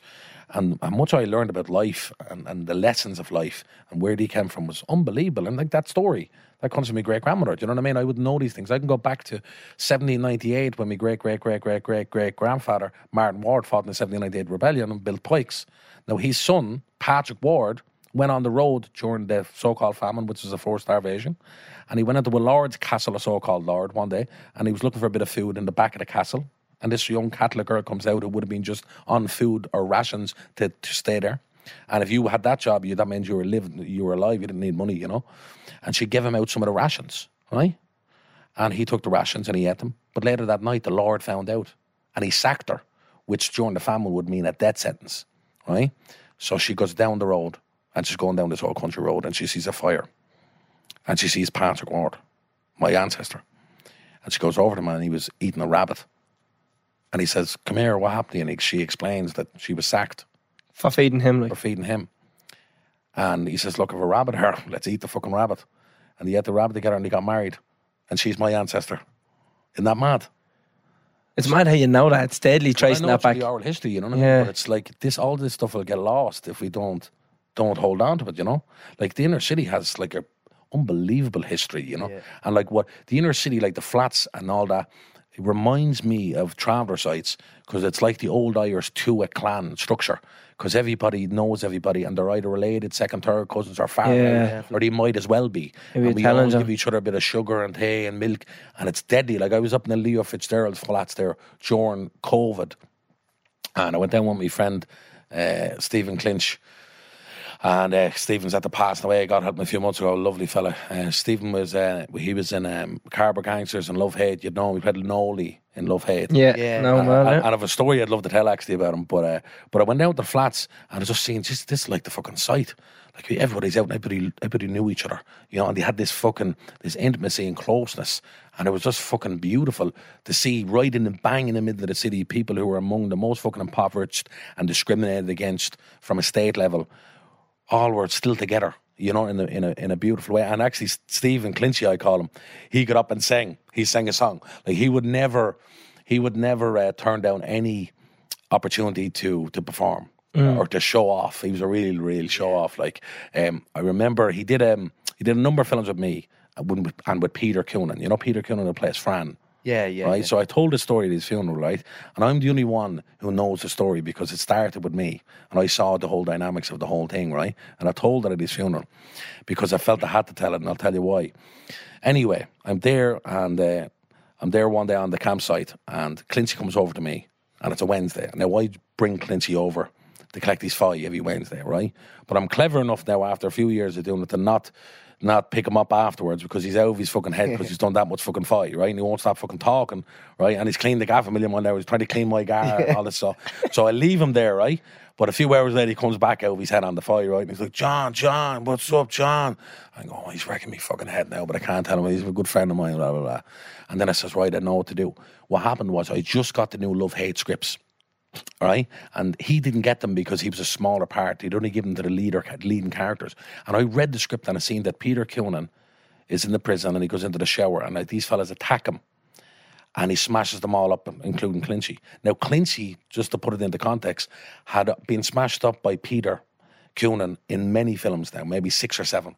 And Clincy was sick up of his bollocks of getting smashed up by Peter. And I told Clincy, I said, Clincy, see the new script, see what happened. Peter smashes you and 3 other fellas up. What? No fucking way! And I said, I got him now. At least he leave me alone, you know. And then I went, hang on, oh shit. I said, don't be ringing Stuart, the love-head writer. I said, don't be ringing Stuart now. I said, what am I at the cause of there? Like, this is blackguard and I'm at the doing, right? So anyway, he says, oh, no, promise, I won't, right? So he goes back already out of his head on fire and goes back and slugs 8 cans at them and rings Stuart Carlin. Yeah. Stuart, what the fuck? John told me about what happens, blah, blah, blah, blah, blah. And Stuart's going, oh shit, no. He said, that's fucking unrealistic. I done 23 years in fucking prison, which he did. And he knows the scene, you know what I mean? And fair play to Stuart, the real open artist that he is. Stuart goes, you know what, Clincy, you're right. You're right, he wouldn't do that. He wouldn't get away with that either. You're right. He says, what will we do? So Clincy goes, let me fucking rape him. And Stuart goes, oh, would you do that? And he went, yeah. He was looking for his revenge, right? Okay. So Stuart gets on the phone to RT because you have to ask, can I write this in, first of all, like. And he says he wants to rape him, blah, blah, blah. And he went, no way is that happening. Which I found weird because they allowed the rape with the character of in the back of the pub. Yeah, exactly. That was very vicious, you know. But anyway, they picked and chose the rapes, of course. So he went back. So he went back to Clincy and he says, listen, he won't allow it, Clincy. Well, let me stick the pool cue up his arse. So they go back to RTE. And RTE says, yeah, pool cue, no bother, right? So anyway, Clincy's reveling in this. He loves it. He's done it. He's going to stick this straight up and all this. He's telling me all this, you know. It's just, to me, hilarious, right? So I'm on the set and I'm in the unit base and I look out and I'm smoking a fag. And I see Peter Coonan playing Fran, right? And Peter walks over, just watching him walk over, and he hasn't seen the new scripts yet because they won't email them to you. They give them in person, right? It's so secretive. They're trying to keep the plot secret. So he goes over to Ado, the second AD, and he gets the script. And he pulls over the scenes. And he looks over and he just goes, and he's in shock. And I start laughing, breaking me bollocks because I know what he's reading. That pool cue is getting shoved up his hole, right? So Peter's like, oh, no. And he goes next door into the trailer. Right, the next trailer to me, but I can hear it through the wall. And he's going, Stuart, he got on the phone. Stuart, hiya, oh, Jesus, it's great writing and all that. Yeah, no, powerful stuff. But, you know, what about the version before and all? And Stuart's going, whatever, no, this is it. So Peter's like, fucking hell, like he's nervous, you know. And then the day he comes back and he has to shoot it. And I swear to God, boys, he walks off and he comes back from shooting it. Now, if you're doing a scene like that, one man you don't want to be in the scene with is Clincy. Because Clincy didn't act. Clincy just became. Yeah. He just was. Like, if he's going to try to shove that up you for real, that's the kind of man Clincy is. Like, just a madman, but a beautiful soul. So anyway, he comes back. I obviously didn't see the scene being shot, but he comes back. And I swear to God, boys, he had a blanket around him, Peter, and he looked like Jodie Foster in The Accused. I said, the poor fella. So he ends up trying to get at the very top of the queue for lunch. And Clincy shouted up, I thought I told you to get at the end of the fucking queue. Yeah. The whole crowd everybody start laughing. The extras start laughing. So I'm in the church and I'm going, will I tell the story or not? You know, will I tell it? Because I know Clincy would love me to tell it, you know. And I said, nah, fuck it, I won't. It's too, you know, in front of the priest and all, you know, and everybody, you know, it's too controversial and whatever. And Peter, what's he going to think? You know, it's just the truth. You can't be killed for the truth, or well, you can nowadays, I suppose. But anyway, so I just seen the gifts were given up, you know, the religious gifts, and I seen the queue getting given up. No way. And the whole crowd started laughing. And I went, that's like a sign. Yeah. I have to tell this fucking story. Yeah. So I went up and I says, Father, please forgive me. I'm going to have to jump into the confession box next, but I'm going to have to say some shit that I have to say. And that's it. And the priest halfway through was laughing his head off as well. What can you do? Like, Yeah. But that was Clinchy, like a mad extreme fella, like, but funniest man I've ever met. Jokes coming out of him, you know, and a brilliant actor, like, brilliant. And what actor. flats was he from? Well, he was from everywhere. He was from, I think, Foley Street and then Millbrook and Darndale. Like, it depends who he was talking to. He'd tell you he'd be from Yeah. one or the other. He was a blackguard like that, like, but a gift to the gab, like, you know what I mean? Yeah. Like, and it's just a great human being, man. Like, and someone who lived on the edge all his life, struggled with addiction. He ended up going back to prison about 7 or 8 years ago. He held up, I think it was the Living room, yeah. and he did it with no bullets in the gun. Yeah. You know what I mean? And that's the type of fella Clinchy was, because he would never shoot anybody. But, struggling with addiction and all this, lads, you know. But anyway, people damned him over that. I fucking stood up in court for him still. I didn't give a box. My mate's my mate. And when he came out then, he went back doing a little bit of acting gigs and then struggling again. And yeah, then it was then he was back to himself when he died. It was just, I think it was just the pressure of all that stuff throughout the years and his heart, you know. And Clinchy had freaking nearly died when about 15 years ago, but his lungs got trained, you know. So I'd say he just wasn't the healthiest person. He was actually off the drugs when he ended up dying. It's always the fucking irony, you know. Yeah. That thing you were saying about the in town, I always say it about my mad, all the tenants. Like, we'll go into the house and she'd be like, who'd you have on? And I could say any fucking name in the world. I could say we had some fella that they only discovered in the Amazon last week and she'd make me cousin in 20 seconds. Yeah. Everyone we have on. And I always say about town, don't throw a stone because you'll hit your cousin. Everyone's fucking related. It's a real county thing, though, isn't it? Like, it's like everybody in the flats is like, that's your cousin, that's your second cousin, that's your third cousin. Like, everybody. Everyone's related. Even if you don't have the same second name or nowhere near the same second name, and you're all fucking related. Like, That's lovely, lads. That's a joke I always make. That's why I got with a boy from Wexford, just to be safe. That wasn't going near anyone from me cousin. That's going to be me cousin. And all you were talking about, I want to give a shout out to my nana Alice, because she watches all the episodes on YouTube. Alice. She's lovely to meet you. Online. She's a big fan of the podcast. She listens to every episode. Every episode. She was at the last. Think of that. She was at the last live show. No, I try not to, because I was at the start. I used to think about stuff that I was saying, and I'd be like, but you can't. You mentioned sex to Calvin in the first few episodes. John. Bro, like, should we talk about that? But, mechanics. My nana Alice, 82, 83 she is, loves a drink as well. She locked that one of the live shows. So. Shit. She was at the last one. She at the last one, yeah. Great. She at the last Have any one. more coming up? No, not as of yet. You've done a good few now. With the line pass. we have something in the works, Okay, Sean, yeah. in the works. You just didn't want to say that. Yeah. I haven't got. It's not signed. Yeah. But we're waiting to pen it. How does it feel for you lads? Like, just how this thing is blowing up. It's become a huge thing, a huge platform, and you're getting a lot of attention, both of you online. You're becoming a part of the kind of Irish lexicon, the culture. Like, you're seen as kind of those figures now. Well, how does it feel? It must be bizarre. I'd love to give you an honest answer of how it feels, but it doesn't feel like anything. Yeah. I still do the same things I would have been doing if I hadn't got the podcast. Like, I definitely would. How do you deal with the attention then?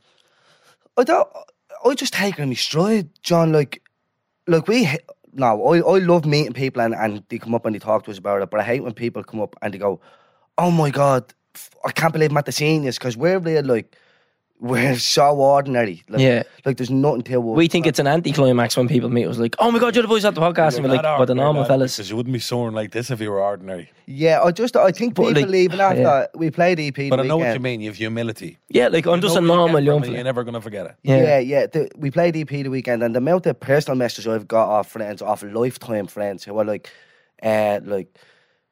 they were just congratulating me and being like, that's unbelievable. Even when we sold out Vicar Street and stuff, they were like, you really need to like take that in and stuff. And I'm just like, even after, we just went to another tent and had a party, and we went to bed that night. We went straight off the stage and met the lads and got something to eat.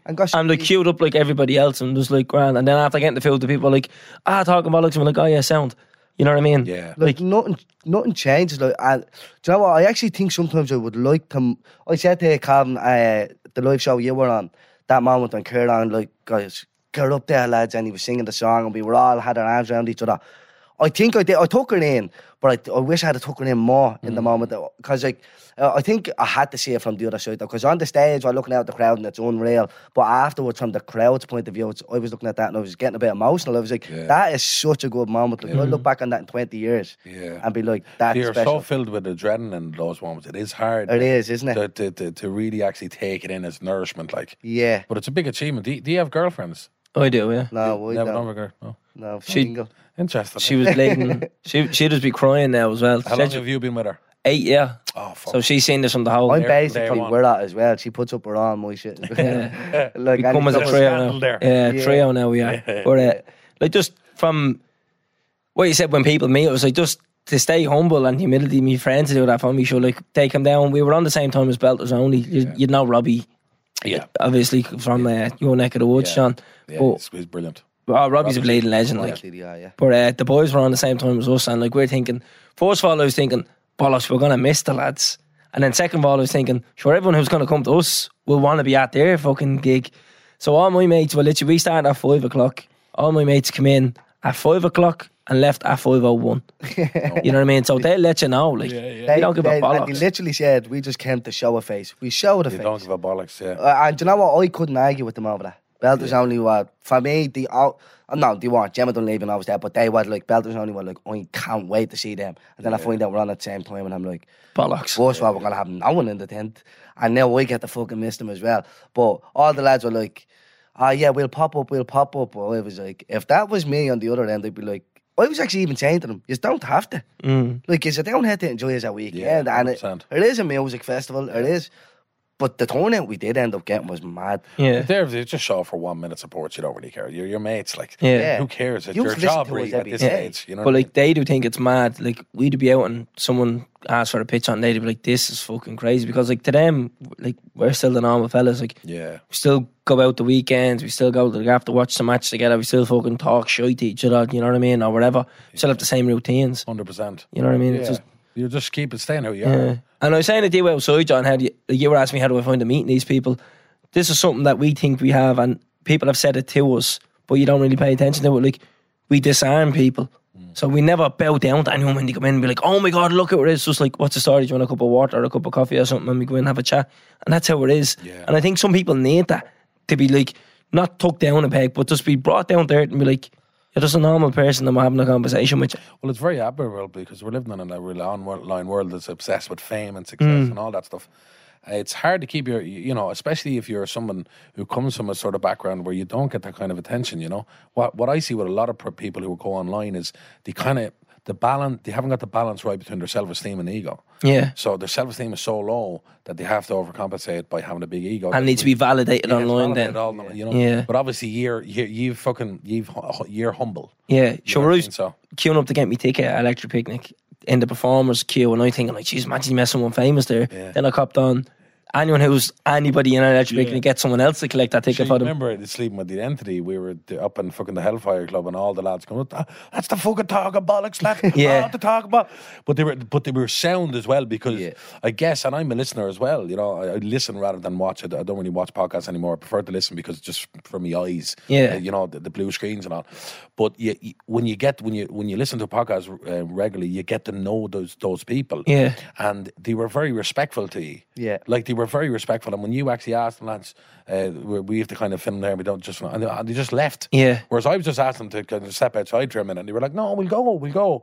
And there was a nice kind of vibe between you, you know, because they felt like they know you. I think that's you know? the thing with podcasts. Yeah. They've heard so much about us. So, but listen, less about us, John. This is your podcast there. You know what I mean? While sitting here like, oh yeah, we're all high and No, mighty. but it's interesting to know, lads. Like I'm big fans of both of you, lads, as human beings. I think you're very sound fellas, and I think you're genuinely a real good thing that's happening in Ireland. I think you're giving the youth a nutrition, you know, particularly the working class people and anybody from any background.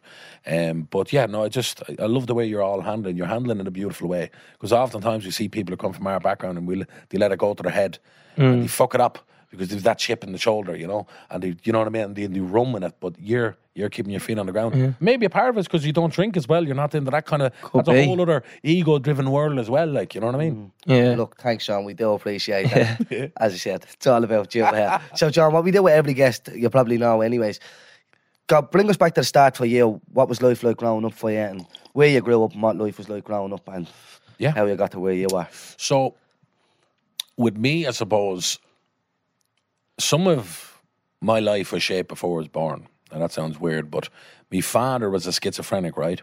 Paranoid schizophrenic from a young age. And him and my mother were engaged for about 3 years. And he was about 19, she was about 18. And one night he was drunk. A bad thing to do with drunk when you're paranoid schizophrenia. And he hijacked a taxi. And he crashed into a wall. And he broke his hip. And then he was put on armed guard in the hospital. Now, they were engaged for 3 years or whatever. Long engagement, travellers and all that. And they were about to be fucking married. So my mother goes in to visit him. And she escapes from out the room window. And they go on a ferry and they go to England. And I was born in England because of that. A fact my brothers will never let me forget. You British bastard, right? So anyway, born there, came back. Born there in King's Cross, came back at 11 months and living in and around kind of Coolock, North Dublin all my life, Darndale, Belcamp and all that stuff. And my father was a fucking great man, despite the fact that he was a paranoid schizophrenic. He was uber intelligent. He'd always get you to ask questions. He thought outside the box, and he was a little bit alienated to other traveller men because he was kind of peculiar and intellectual and kind of academic, you know. He was very, very smart in school growing up and a bit of a prodigy. And he taught me and my brother Joe to fucking read at like 3.5, 4. We started reading at home. Like, you know, we were like, my teacher just told me, my play school teacher I bumped into the other day, Mrs. Moore. She said, you and Joe were reading before you could even walk. It was mad. And it was down to my father. Like, and it's not saying nothing about my mother. My mother would be first to admit that. He was just that type of person, you know. He believed in education and he was very smart. And he wanted us to kind of do something different in life, you know. But he had his problems. And obviously there was episodes we witnessed. Like I came into the room one time looking for him. My mother actually sent me in to bring him out for food for a fry, and there was foam coming out of his mouth and tablets everywhere. He tried to kill himself, and this was probably God knows how many times, you know. And we used to visit him in Port Rand, St. Ida's mental hospital there, and we thought we were going to visit him in a dojo, right? And he was getting his black belt. So he was always waiting to get the black belt. So we and all the people who worked in there, the orderlies, would go along with it, you know? And he'd be doing all the, and we, like, it's mad. But we thought it. We'd go out to the back and we'd be playing Kung Fu and whatever, and we'd ask him when are you getting out now. And this were kind of different stints all the time. And after he tried that time to kill himself, we moved out of the flats, which was a flat. We were living in Kilmore, in the flats in Kilmore there. Yeah. And we moved back into the camp, me, mother, and me brothers, to move back in with her family and kind of go the traditional way, you know. And he arrived one day, and he was really erratic, and he kind of scared me and my brother Joe, you know. And I remember because this image never left me, still hasn't left me. But we rejected him, you know, because he was trying to bring us somewhere or whatever. But we just, as kids, just sensing a bit of danger. And it wasn't really danger per se, just he looked different. Yeah. He had a different energy about him, you know. And I remember he left the camp. And I felt, fuck, I shouldn't have rejected him. I remember as a kid just thinking I shouldn't have rejected him because he was like my hero, you know. But I knew something was wrong. And especially after witnessing him trying to kill himself, it was all turned into chaos. And I was just a kid trying to understand what was happening with these problems that were surrounding me, you know. Luckily, I had my mother who was, you know, the best ever. I just couldn't say enough about her. So anyway, a few days later, I'm in the backfield and I hear my father calling me. And this is why I can never be an atheist. He was saying, Jono, where are you? Where are you? And this went on for about 10 minutes. And I was saying, Daddy, where are you? Where are you? And I was shouting. I went into my mother and I says, Mommy, I said, Daddy keeps calling me out in the backfield, but I can't see him anywhere. Like, he's doing it the last 10 minutes or whatever. And she went, oh, no. She knew he was back in the mental hospital, or meant to be. And an hour later, we were eating our dinner in the trailer. 2 guards came in and told us he was found dead a few days before this, drowned in the river. He killed himself. But yet I heard his voice. So the aftermath of that is, for years you don't even realise what's happening. You don't understand why you're behaving in such a way. And like me and Joe started kind of acting out, and we then got bullied a lot by travellers who lived in our lane. I grew up in a lane where there was like about 1,000 travellers, like, and it was like fucking Beirut. You know, you had to fight going to school and fight coming to school. So we'd be fighting fucking all the way. And because we had no father, we were seen as weak. because we hadn't got a father to show us the manly way of life and to be men and fight or go working and all that. So we were seen as weak by other adults too. And that was the worst. We got bullied physically, emotionally, but the worst was the stuff that you'd hear them say about you that you weren't meant to hear. Oh, like, they're just two old innocent boys. They're never going to, their daddy's gone. Their daddy was a mental man. He killed himself. You know what they're going to end up like. You know, all that stuff. That did a lot of damage to myself and my brother Joe. So we went to school. We got segregated in school, put in an all-traveller class, despite the fact that me and Joe academically were doing great. So you're kind of getting rejection all around, a lot of trauma, a lot of bullying. And I couldn't understand it all, you know. But I kept thinking of a few different things that my father told me. One was never back down from a fight, which got me in a lot of trouble. I would never say in bed in a fight. And I was beaten to a pulp loads of times. And the other one was asking questions. Another dangerous thing to do. Honestly, ask questions. So I was doing all that, and then I realised one day it had a kind of epiphany. I think it was after watching fucking Rocky for the millionth time. I said, I'm going to join boxing. That's the way. I'm going to bait these bastards. So I joined boxing, and I went to the club. And Joe Russell, who's from Sheriff Street, Bardler Russell, old school trainer, basically Mickey out of Rocky, with a Dublin accent. That's him, right? Yeah. Old school. He said, this is your first night, your last night. When you get home, when you get back from the jog, take your jacket and fuck off. This is what he said to us as kids, right? Like, this is before PC culture. So I said, all right, I was kind of intimidated. So we all go for the jog. And what that really was a test to see how well you were going to do on the jog. So me and my other two friends who came along, two other travelling over us, we jogged up to the Private Road and back. Now, I was a little overweight at the time, but I ran myself into the ground to get back. And I did way better than what I should have done. And we went back to the club then, and we did pads. And I hit the pads with absolute fucking venom. And I think at the time he saw the rage in me, and there's something going on with him. He's not all right, like. So at the end of the night, we did our sit-ups and all that.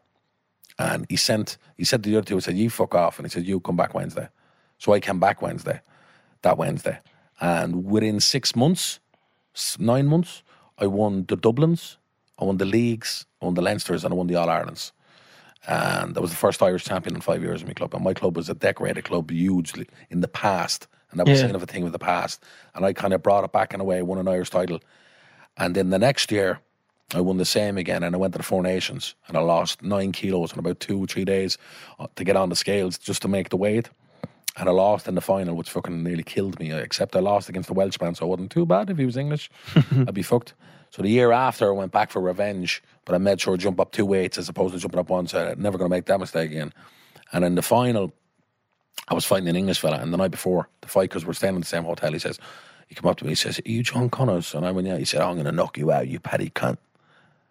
And the Irish were very humble boxers, but we don't brag, you know. And I went, all right, no matter. Gets into the ring, and I'm in the final, and Tony David, an old Dublin coach from Drimnagh, who's still knocking about, was in the corner. And I won the first round 7-1. Now, if you win the first round 7-1, you know the crack yourself, just coast and win the fucking fight. Tony David, the old madman, came up, he said, Johnny Connors, come on, do more, knock him fucking out. The worst advice ever. I was fucking coasting. I should have just... Yeah. You know. So I went in to go knock him out, and I ended up dropping him and breaking one of his ribs and won by knockout. And he had to hold his ribs while he was in the second place on the podium. And I had the tricolour over wrapped around me and the Irish national anthem. And I went home and I showed my brother to the DVD. And my brother Joe says, but you should have been fighting for Britain. I said, you dirty bastard. Dog. But that thing really, that shaped a lot of my psychology, not feeling Irish enough, you know. Like, I was living in a camp with 52 first cousins around me. 12 uncles and aunts, third cousins, second cousins, grandparents, you name it, friends of the family. And there was about 20 of us that were born in England, and we were seen as the English cousins. And we all grew up to be extra Irish, wanting to prove our Irishness, you know what I mean? So I'm just mentioning that to show you that's kind of how I developed. And that's why I took an interest in Irish history and wanting to be being politicised. And then what happened was I realised at a certain point I kind of boxing wasn't doing it all for me. It was a way of expressing yourself, but in expressing myself and getting all these bullies back, which I wrote them all down in the book, and I got them all back one by one. It took me about 3 or 4 years to get them all back, and I eventually knocked every single one of them out, put some of them in hospital. And eventually then, something was going on. I couldn't really figure out what was going on, you know. I just felt this thing in my stomach, like late teens, going, what am I doing? And I started getting involved in things and a bit of crime and fighting and street fighting and bare knuckle fighting. But still this thing kept haunting me, and I was like, what the fuck is going on, like? And I didn't know at the time what it was, which was basically everything I buried, everything I put beneath the iceberg, everything I repressed, because unresolved trauma comes back to collect. And it was coming out in very destructive nuclear button type behaviour, you know, which I have that nuclear button in me. And I'm very aware of it now. Back then I didn't know. So I got involved in some stuff I didn't want to get involved in. I ended up pulling out of that. And then I spent about 18 months eating myself into a fucking coma nearly. I gained 8 stone in 18 months. And the only time I left the room was to go to the cinema or buy DVDs.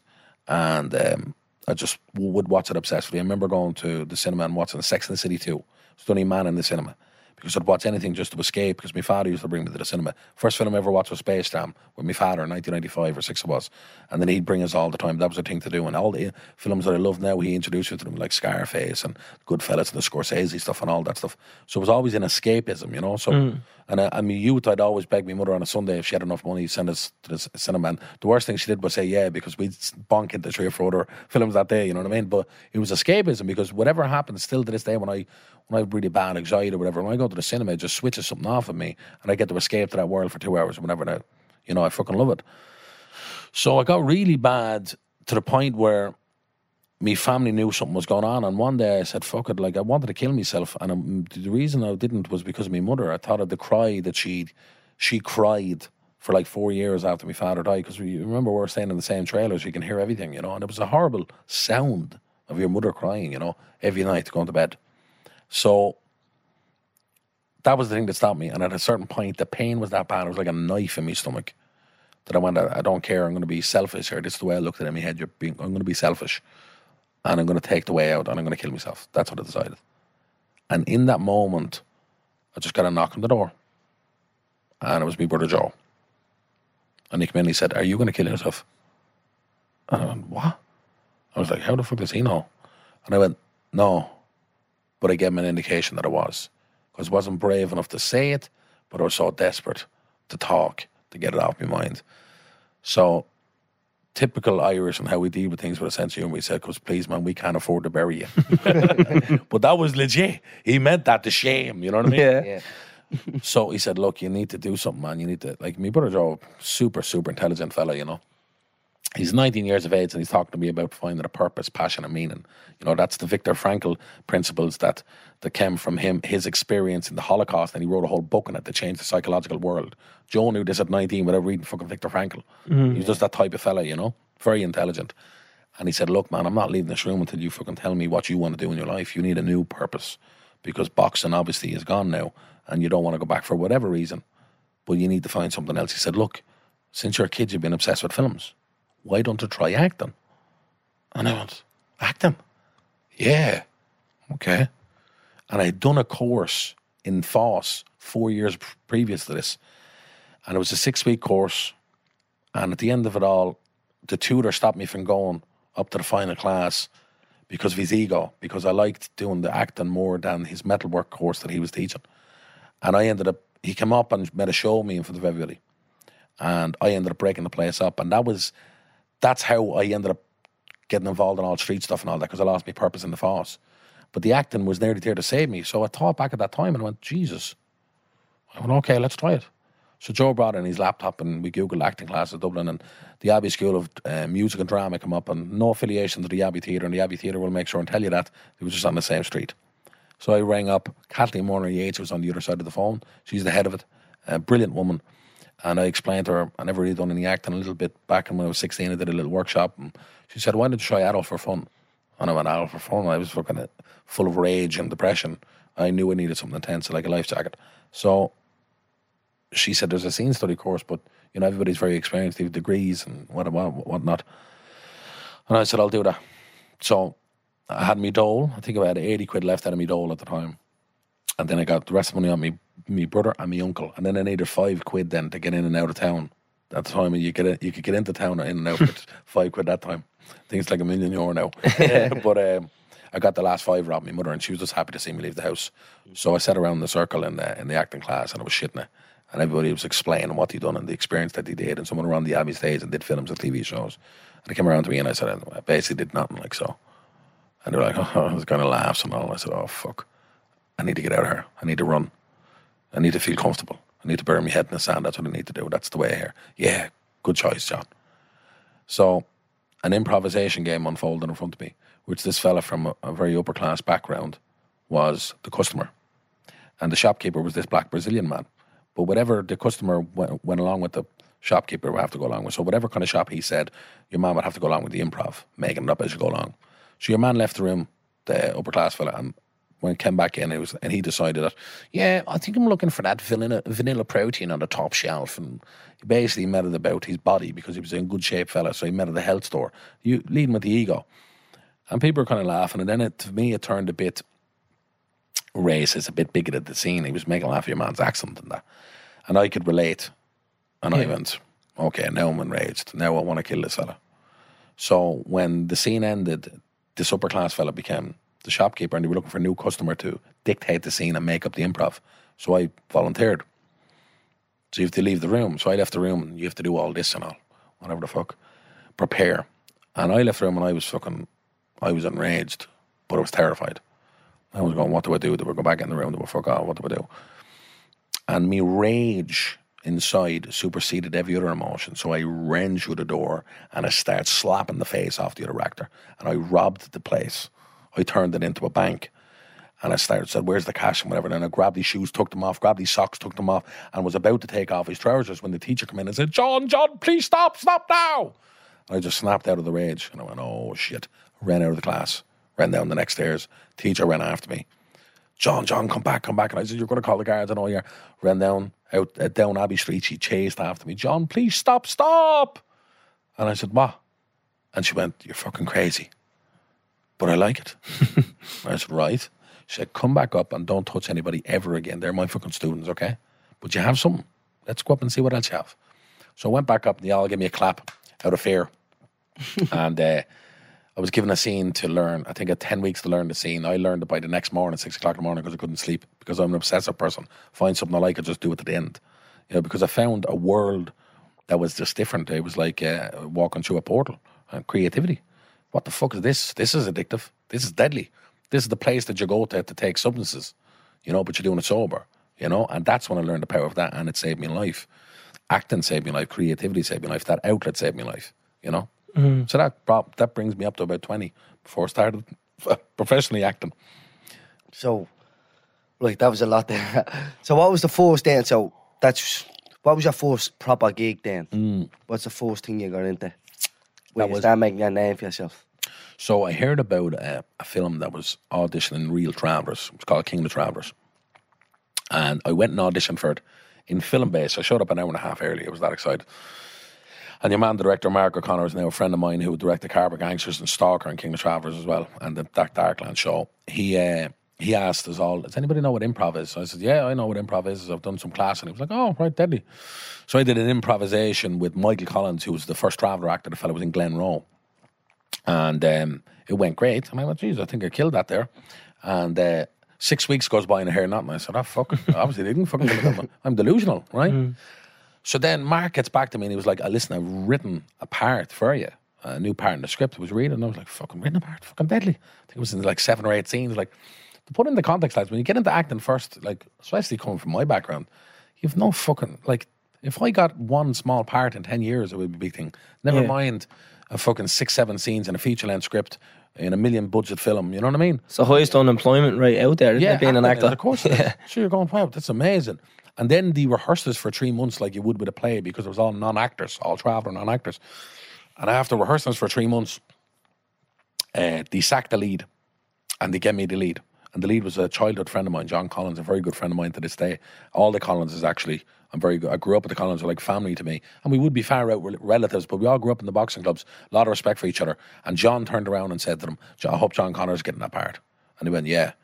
So that's kind of respect I have for John. And I did that film, King of the Travellers, and then I remember before I shot it, a casting director went into the Darndale Box Club looking for tough looking fellas for low paid.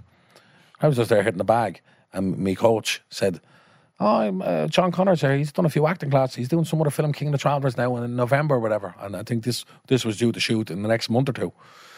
And so they came over to me, are you interested in acting? Yeah, well, we're looking for like special extras, you know, you could get a line, you might not. And this is where kind of serendipity comes in, because I land on set and I connect with the director straight away, Dave Caffrey, who's lived in London for years, and Dave drank in the Caledonian Road where I was fucking born.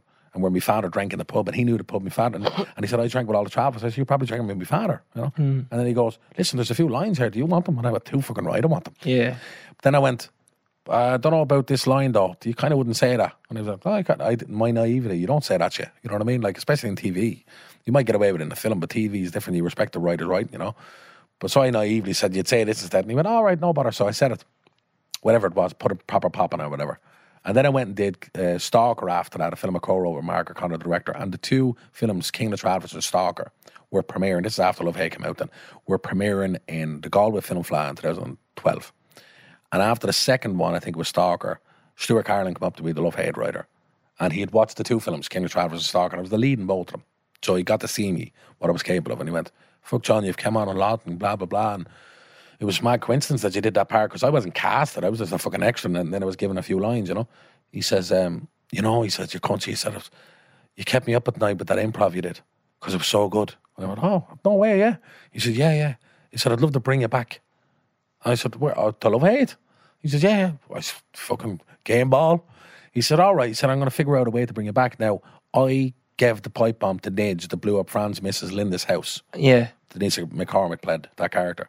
Now, it would seem so obvious now that was the way to bring me back in to use Fran and Nids again. But when you don't know, you don't know. Yeah. It only becomes obvious when you know the solution to the problem.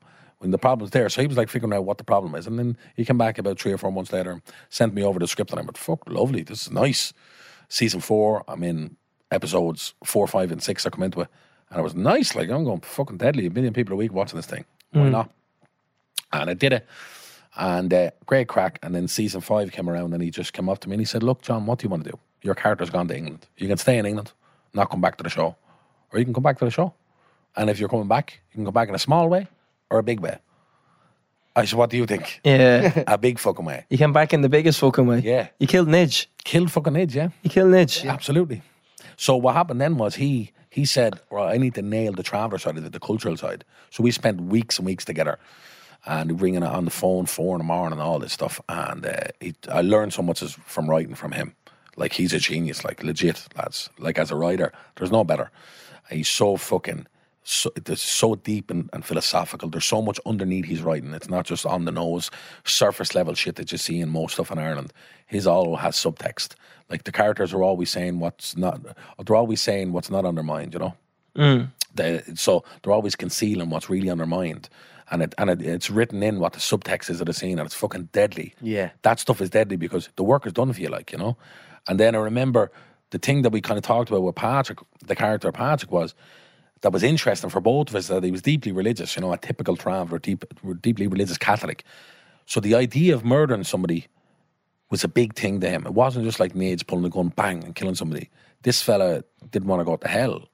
This fella had a real deep sense of morality and murder and what it means as a sin from a religious sense. So the question then become, what would it take for this man to murder somebody? And that question is a deep conflict, and that's what you want as an actor. You're going, fuck, this is a drama. So it came about then that the character Thomas Collins, who was hired by Nidge, ends up shooting my kid and almost killing my kid. So then Stuart wrote a scene in which your man is hanging in the shed and I'm sitting in the shed. And the scene was the best writing I've ever encountered. Like, it's like Shakespearean. It's a big, like, for anybody who don't know film, like, it's about 7 pages. Like, that's a lot. 7 pages, a lot for a scene, like, a lot. And it's a monologue. It's theatre. That's what it is. And I read it and I went, fuck. And it was the easiest thing to ever learn because the writing was so good. Mm-hmm. People worried about if it's hard to learn, it's because the writing's not good. You don't believe in it. When you believe in the writing, you learn it like that. Yeah. And I just looked at this scene and I said, oh my God, this is what I wanted. This is what I fucking wanted. And what it is, it's so smart. It's Stuart writing the dialogue in a way that the character is essentially explaining to your man why he has to kill him. But we don't really know if he's going to do it until the last second. Yeah. But what he's trying to do is rid himself of the guilt. Yeah. You know, because he knows he has to do it. He's justifying it. Yeah. So it's like, in the end, you're going, he's thinking out loud, do I kill this cunt or not? And then at the end, it's like, hang on, you tried to kill my kid. Of course I'm going to fucking kill you. And someone asked me, what about Patrick? Is he close to you, John? And I went, no, because I go even worse. I have to torture him. Yeah. You know what I mean? But I'm not deeply religious.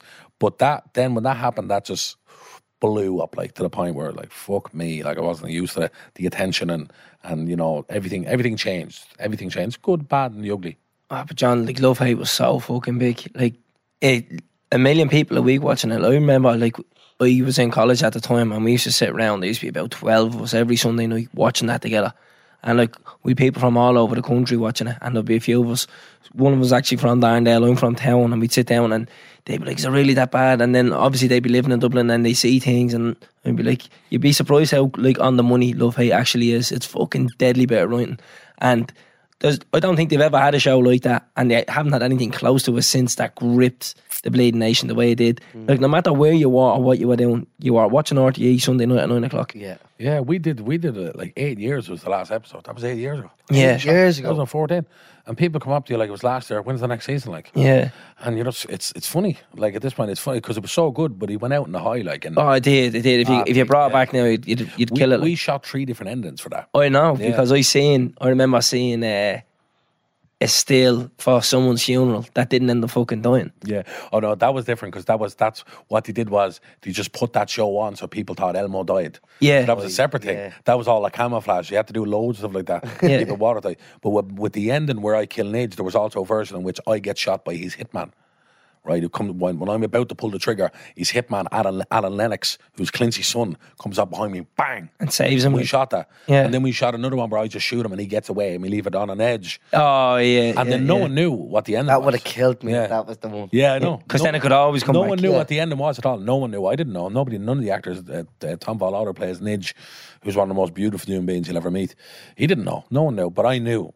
From talking to Stuart in how the series was going, I knew he wanted to finish it. Yeah. And if he wanted to finish it, that means Nidge had to die. Yeah. Do you know what I mean? So, and then he dies, and then it's like, fucking, you're the fella killed Nidge then, all of a sudden.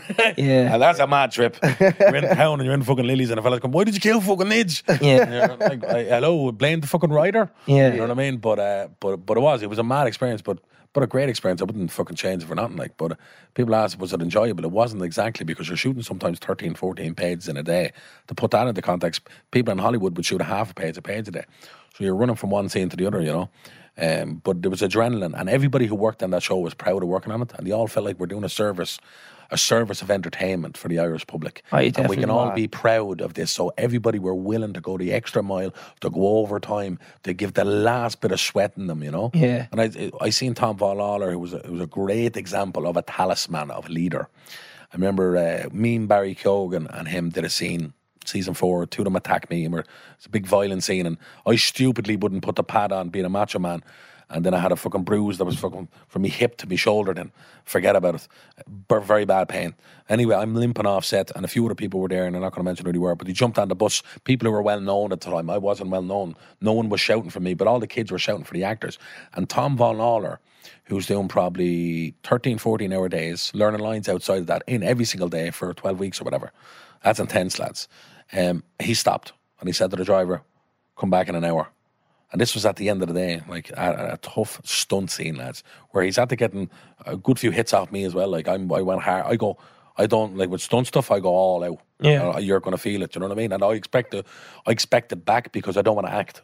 I want it to be real. I don't want to have to act. You know what I mean?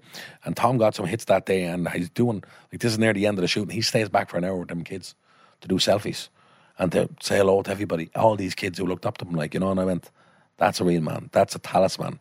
And me and him wouldn't have really talked on it because we were playing enemies, you know, in that season. But then in season 5, then by the end of that, then we just became good friends and we stay in touch with each other. But just a beautiful, beautiful soul. So rare. And for someone from his background to accurately play someone from Nidge's background to the point where it's terrifying is so rare. Yeah. I actually only said this to Calvin the other day, wasn't it? Yeah. Because we were talking about it. Because no one knows where, like, everyone knows him as Nidge. No one actually knows him as Tom. And if you hear him talking and you understand his background, look, it's unbelievable.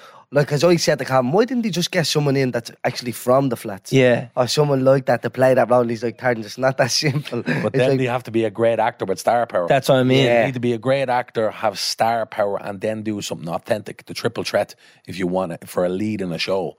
And that's the thing. Yeah. But he's so good, he becomes a different human being. Yeah. Like, I seen him one day being Tom on set and then becoming Nidge right in front of my eyes. And I went, what the fuck? Yeah. I got shivers. Yeah. And he took on Nidge's body language when he was just like, Tom, hey, my name's Tom, and blah, blah, blah, and lovely to meet you, and blah. And then he turns into Nidge. And it's a different human being. Like, you're going, what the fuck? Yeah, it's more Whatever this testament man to has inside him, like. Yeah. Do you know what I mean? Like, and you're talking about someone who's never more prepared. Like, I mean, I've never in my life met an actor as prepared to him, to the point where it's mad. Like, he never made a mistake. Like, all the things I did with him and all the stuff I was in him, he never bumped a word, a syllable, a letter once, a pronunciation. He never bumped. He had it all the time, on. Whereas I'm fucking all over the place. Bump, and I just stop. Oh yeah, because if a load of sparing starts, I go, all right, don't even need to do another take. I'll just say the line again, right? Because I'm just that kind of scattered actor, and there's room for every different type of actor, lads. But him, never bumped a line.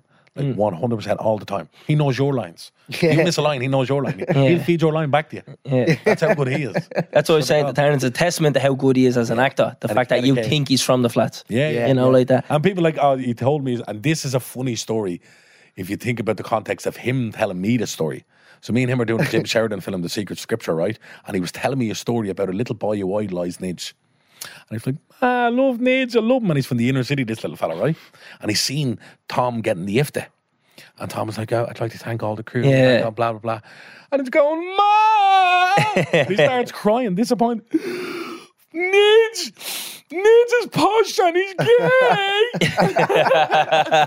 And Tom is telling me the story, laughing his head off. Yeah. And it was just so funny, but it's just a testament of how great he is. Yeah, you know? he's in the Avengers and all. Yeah. You know what I mean? But you don't go that far in a craft without being a special human being as well. Yeah. Do you know what I mean? Like, for the inside out, you know? Like, we talked, and you remember that we did the live gig, and we were talking about how working class people from tribal backgrounds can have our own introverted snobbery of people Definitely. upper class. It's so Both true. ways, yeah. You know, and I can have a bit of that myself, and then I have to check myself, you know. And you look at Tom, who's someone from a different background. I'm not saying he's upper. I don't know what he really is, but he's definitely not sort of similar to my background. But he's the most beautiful human being who gives people so much fucking respect, and he would just disarm anybody in the room from how genuinely authentic he is. You know, and he's so much fucking nourishment to give people. He's such a beautiful soul. And you go, all this stuff is just a lot of bollocks, this division between each other, you know what I mean? Yeah. Yeah, so after that, John, like that's the biggest thing out there. You're a big partner. You killed Bleeding Nidge. What's the fame like? It's mad.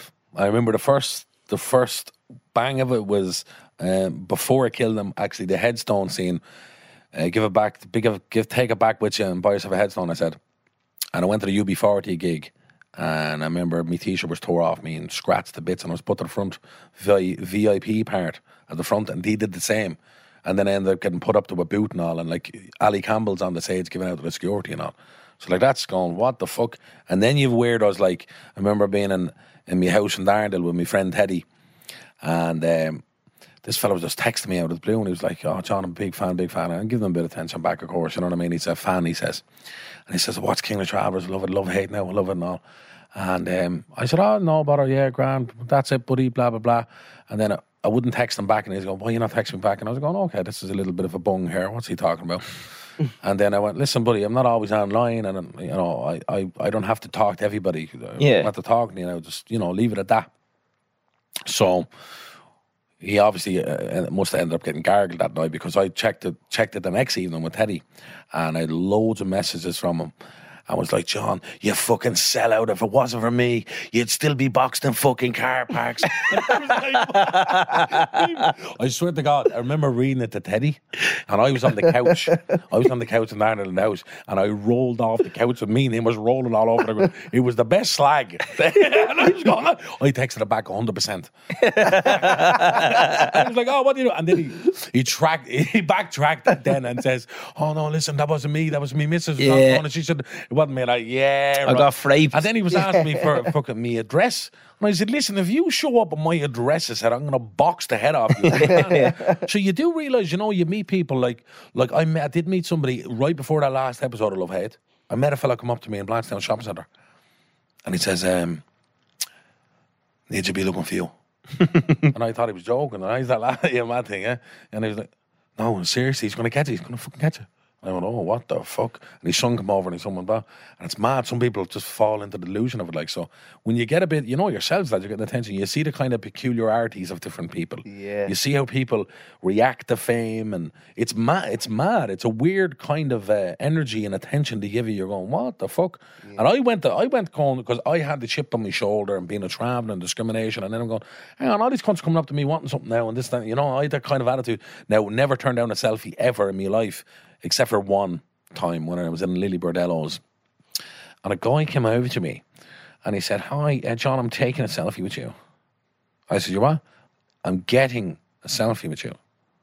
I said, oh, you're getting a selfie with me, are you? Yeah, I am. Okay, I was like, what's this fella's like attitude? And I went, listen, just go away, I'm not dealing with you. I was looking up his security cameras there. Yeah, okay, well, he doesn't get knocked out then. So he comes back in. I'm getting a selfie. Where would you be if it wasn't for me? I said, if it wasn't for you. I looked over at my friend Teddy and looked over the boys. And they were like, don't, John, no, don't. They're looking at the cameras. Right, don't kill him. Don't kill him. I just said to them, I swear on my father's grave, if you don't go, I'm going to take your soul from your fucking chest, do you understand? And he just went, okay. Heard a little fart and he fucked off. So you meet people like that though, and you go you want to kill them. You know what I mean? But then you just most people are sound. You know what I mean? You get along with most people no matter. Thank God we don't have any of them encounters. Yeah, everything is good. I think everybody's got your back. Yeah. I think in Dublin everybody's got your back, lads. I don't think anyone's gonna fuck with you. People, I think you're like everybody's brother. Yeah, you know what I mean? Like.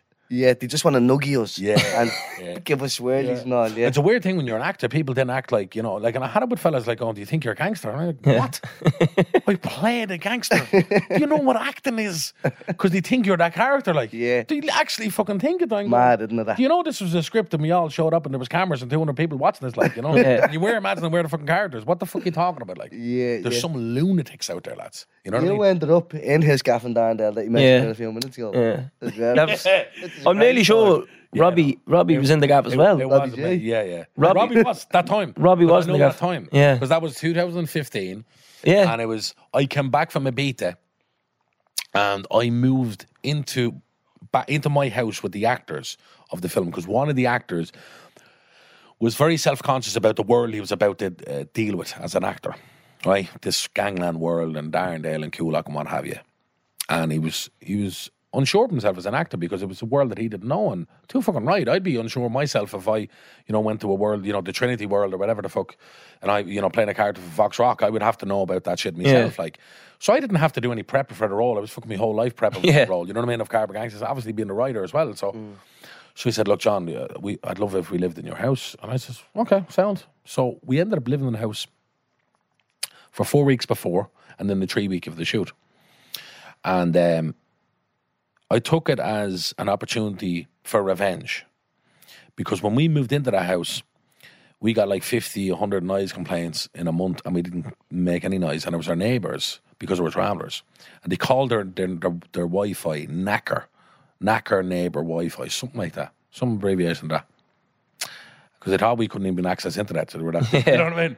But I remember that, and I said, now, and just to say, it wasn't all our neighbours, only a couple of them, and most of them were fucking sound, really sound. But it was the ones right next to us, each side of us.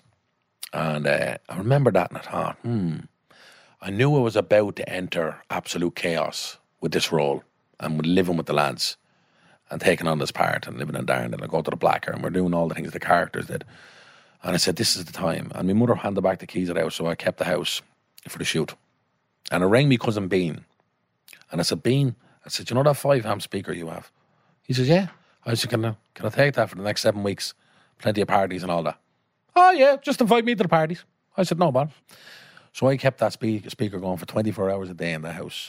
We were on set and all, I had the speaker going.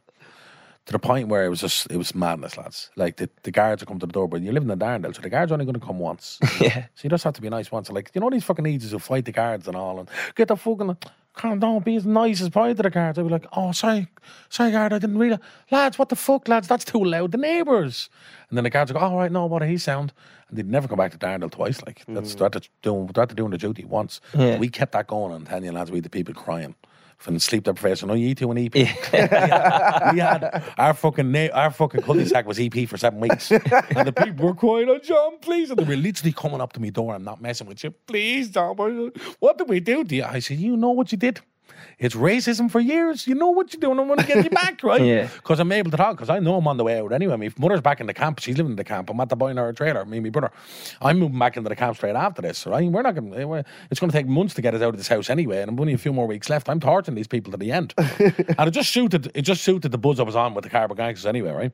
Then we'd be going to the Blacker, and I swear to God, boys, we'd bring like 50 people back to the house, like in a tiny Darndale house. 50. Very few men, I won't lie. Yeah. The rule was no men we didn't know. No lad I didn't know was coming, you know what I mean? At this point in time. And just all women. Just because women are nicer looking. Yeah. And so, yeah, we'd party every night. And then we finished up, and I know the time you would have went in, it was when we finished the film. So we finished the film. Oh, madness, debauchery, you name it. Just crazy, crazy time. The actor who wanted to stay there and do all that, he ended up leaving with a week to go because he couldn't take it. Yeah. And he was like, I remember roaring down the stairs, "John, we need to fucking sleep." And I'm like, "So I'm not going to sleep. Sleeping is when you're dead. That's when you go to sleep." And I'm losing my mind, right? Because I don't really give a shit. I'm in this fucking mad zone. We're all fucking keeping on the accents, and there's all this stuff going on. And we ended up finishing, and I was about to hand the keys back, and I said, "Fuck that, I'm going to keep this place for as long as possible." So I kept it as long as possible. So I would have had parties there regularly, and that's where you would have. Yeah. That would have been about, and if I'd say it's almost October, November 2015. That's when you would have been in there, because it was about a month straight where I just did, okay, anybody wants to party, they can party. Yeah, do you know what? I think you're bang on the money with that one, because I remember I would have went out with the boys out there. Would have been Bokey and Wardy and all them, and I'm nearly sure we were in Wrights, and we went back to a gaff in Darndale, and we went from that gaff to another gaff, and I remember walking in, the door was open, so I remember thinking, like, because you know when you're going to a gaff and you don't know, and you're like, "Oh, whose gaff is this?" Because you don't want to be rude or anything, and you don't want someone to take you up the wrong way. Yeah. And you're like, no, you're grand. And the door was open. I was like, very weird, the door's open. And there was no furniture in the sitting room. Yeah. And that amp was in the 100%. corner. Yeah. The amp was in the corner and had a laser and strobe light on it. And that was there. And I remember standing there and being like, "This is fucking deadly." And I goes to Bookie, "Whose gaff is this?" He goes, "Do you know John Connors, the actor?" I goes, "Yeah." He goes, "Yeah, this is his gaff." Yeah. And I goes, "What?" And he goes, "Yeah, this is his gaff." And I was like, "Where is he?" And he was like, "I don't bleed know." I was probably in another party somewhere else. And I remember thinking to myself, right, I was like, "This is not John Connors' gaff because he'd be here." Yeah. And then I was like, "No, that's..." because we were handing up. And Yeah. just to me, it was just like, whatever. I'll party there sometimes. Yeah. And I'll just hold the keys until I can. Yeah. Do you know what I mean? And it was your gaff, and I think Robbie G was there with us. And I remember thinking, this is fucking mad. Like, to me, I was in a few gaff parties in Darndale, and I remember thinking, like, everyone was always sound. No one gave a bollocks. As long as you were nice to them, they were nice to you. 100%. And they were very hospitable as well. They'd bring you in, "Do you want a drink, bro? Do you want this? Do you want that?" I was like, "I don't do that, and I don't drink neither." And then they'd be like, "You don't drink? Do you want to make you something to eat, bro?" And I'd be like, Do you want to take a filler off? "Yeah, it's What happens? bro, it's bleeding 4:30 in the morning. You can barely hold your jaw together, and you want to make something I've to never eat." had a fight or seen a fight in a Darndale house party ever. And I'm going to them since 15? 15 I used to put them on anyway. 15, 16, right up until fucking 25 that time. And I never saw a fight in a Darndale party. You never seen people being aggressive to each other. No, and How that's about it. All open Reputation arms, Darndale yeah. has. And don't get me wrong, there's fucking social problems there without a doubt, and there's a drug problem, whatever. But to counteract that, there's fucking beautiful people. Yeah. Some of the most beautiful That's people what we I know. talk about all the time, being from the NSC. Yeah. There's in the media, it's like, you don't want to walk through there because you know what can happen to you. It's all the crime and this and the other. So how many times do you walk down the road and see people getting robbed or see bleeding fights? It's actually rare enough. 100%. Do you know what I mean? Without a doubt. Without a doubt. Now, you see it a bit in the Blacker, outside the club in the Blacker. There used to be a bit of it in the Blacker. But it was more about if someone started on the bouncers, and the bouncers were ruthless, you know, there's a couple of Russian fiends there, and they just... So it's like the living room in Queens. You ever saw it there? Yeah, Queens. You ever used to go to Queens, Sean? No. Contra. Fucking, yeah. In Drumcondra. Used to be a Royal Rumble outside that. An odd point there. Every single night we're out fell the Royal Rumble on that road, which is weird because Drumcondra, it's very busy. But for some reason, after Queens, it's like the road used to close down and there'd be 20 lads having a straight bar, wasn't it? It was, and then they used to do this stupid idea. I don't know who come up with it. It was like €2 for a vodka and Red Bull. $2.50 was. Jesus. $2.50 was it? And I remember thinking, like, Do you know what I mean? That's dangerous. Hormones through the roof, The iron. high alcohol levels, and then you expect what to happen? Like, Yeah. Everyone live at the same time. gonna be Then peace just and get out harmony. peace. yeah, Yeah. ah, €2. fucking madness it was. Oh, stop. John, I have a quick question for you, yeah? Don't take this up the wrong way, by the way, Sure. either, yeah? You have a lot of your stories you talk about, like, there's like violence in them at the end of them. Yeah. You feel like you had anger issues or still have anger issues? Oh, yeah. And do you feel like you've worked on them or do you still feel the same way? Or? Yeah, no, definitely anger issues, man. That all comes from the childhood. I had that very bad. Still do. Yeah. Now I know how to control it better. Right. It depends what it is, or it depends what button gets pressed. Like if I feel like I'm getting backed into a corner, that's how you get me angry. Is think that you're removing the options from me, or you're trying to, in a way, bullying. Again, we all get triggered by things in our childhood, things that shaped us, things that shaped our mentality. The thing about anger, though, man, is this, and I'm saying this a while. Like sometimes you have to be angry, and sometimes anger is justified. You know, it just depends on where you direct that anger. You know, and for me, the best way for me now is like, because I used to go head to head with politicians and speeches and this, that, and the other, and going on the front line and fighting things directly. And what happens is the system takes no fucking prisoners and it takes you out, right? And we're never going to beat the system. You're only one man, you know. So for me, putting anger into art is the best thing, directing it into art, because then you can express yourself through your anger, and then the anger can transcend and become something, hopefully, that affects other people and shows them the value in it. And that's what I'm doing now. And it took me, I learned that years ago, and then I forgot it, because it's not like, life is not like, you know, in a film. It's not like, you know, people ask you, what was that one moment that changed it all, or one moment, you know, that's bollocks. That doesn't happen in real life, because you have that one moment, you learn from it, and then you realise you didn't learn from it, and you make the same mistake again, and then you learn again, and then you might learn again, and then you think, oh, that bit of trauma I had, I resolved that. No, then you realise you didn't resolve it at all. You buried it, and then it comes back to haunt you again because you didn't fully resolve it, and it comes around in cycles. Because life isn't black and white, it isn't absolute, it isn't extreme. It's all that grey in between, and you constantly have to keep learning, keep your head in the ground, keep conscious of what's happening around you, because it keeps coming back around, man. It's what's a cyclical. That's what it is. It keeps going around in cycles. So all the things that would have bothered me in my teens keeps coming back around, and came back around the last few years, and COVID and the sort of fucking mass mental illness of that spiked it, and all these things come up, and you know, and put me during that COVID, that first lockdown, I lost my mind, man. I had a mental breakdown. Like literally, my mother thought, "What the fuck?" Like my mother thought she was going to have to fucking lock me up. And these things come back around, you know. So anger is always there, and I hope I never lose my anger, but I hope I direct it In the right way. in the right direction, you know, on the right people, and against and in the right way, like through art. Because I've realised, man, you know, I was on the front lines trying to kind of change culture in the ways I'm doing things, like fighting on the front line directly with people, or fighting the system. You're going, this is so fucking idiotic and egotistical. Because what really changes culture is art, and you know, it's not the other way around. Politics does not change culture. Politics is sewage, you know, and it's people who can fight in the sewage that become successful in politics. And just because you're successful in politics doesn't mean that you're a good person. In fact, it would probably suggest the opposite. That's something that I did actually notice though, John, and I think I did really peaked in lockdown with you.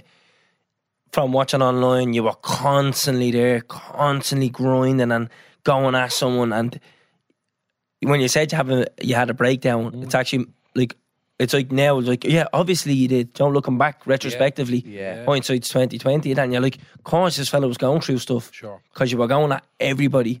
And then when obviously you asked us to do Sleeping with the Entity and we met you, I was very reserved. I was like, oh, is this going to be this like angry man who's very opinionated? Yeah. And like, I'd be afraid to say something in case he disagrees, and then we have an argument because I'm very opinionated. Yeah. But then I met you and I was like, oh my God, there's this perception of this man that's not who he is.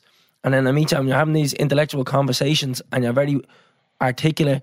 You're able to express yourself through your vocabulary, everything. You're like, this fella's like, you know, I don't know, poker face maybe, because he has like this, he has these tricks up his sleeve, you know what I mean? He's fucking well educated, not just in a classroom, but on the streets and in life. Well, definitely not in the classroom, actually more from life.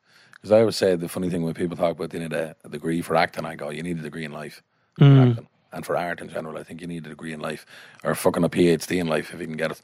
And I certainly have a lot of life experience, and I've learned a lot from life, and I've been hurt a lot, and I've felt a lot of anger, and I've blamed people, and I've made a lot of mistakes. But for me, it's gone back to be humble enough to admit when you're wrong. Exactly, You know, yeah. people go like sometimes, with this cancellation, don't apologise. No, we were talking about it beforehand. Yeah, do apologise if you're in the wrong. Exactly. Yeah. But if you're not in the wrong, Don't apologise. die. You know Yeah. what I mean? Like you have to have a Yeah. principle. And that COVID was the perfect storm for me, because I already have a bad anxiety and winning out of that. When that came about, and we're seeing people in Italy drop in the street. Now Italy have fucking the oldest population in the world, or one of them, and they're the most social people in that they touched each other the most, so their infection rate was through the roof, and it was the original COVID that was really bad. So I was thinking, this is the Black Plague. Everybody I know is going to die, and my biggest fear is losing people. Because I lost my father young, and loads of family members, loads of friends of mine through suicide and whatnot. And I'm going, geez, everybody I love is going to die here. Like, and this is, so, if you fast forward back to March 2020, this is it's the Black Plague, we think. So I fucking lost the head, like, literally lost the head, and went into psychosis, like, literally psychosis is what I went into. And my mother was, like, really worried about me. And I got COVID straight away, very early on. And it was really bad, got it really bad. And I was, at the time, 22 stone, like 17 stone now, or whatever, and lost a bit of weight. And I was smoking 50, 60 fags a day. I'm off them now when he's smoking a drink. So a little bit of health things make a big difference. But that was like, I thought I was dying then for every night. I remember being in the bed, and I wouldn't call an ambulance because I was afraid I was going to take up a bed for an old person, because we were told don't, unless you're really bad. So, but they're saying if you feel like you're going to fucking, if you can't breathe, ring an ambulance. But I would ring an ambulance. So I'm kind of every night in the trailer, locking myself in, going, and this is me breathing space was this. That's all the breathing I had. And I was doing that for like 8-9 hours straight each night.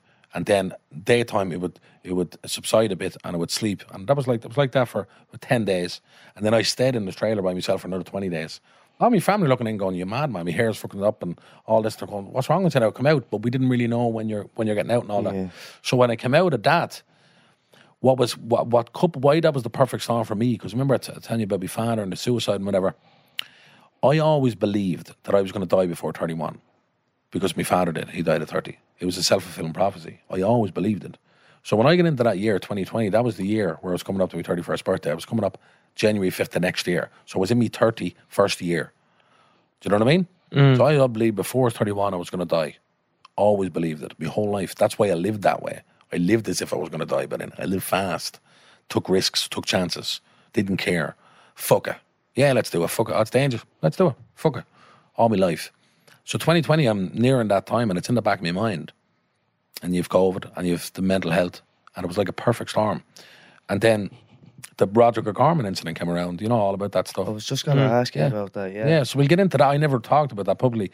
So the Roderick O'Gorman thing came around with Peter Tatchell, and Peter Tatchell, who, like, people get misinterpreted my apology, actually. Because some of them tried to take it as if I apologised for coming after Peter Tatchell. No way.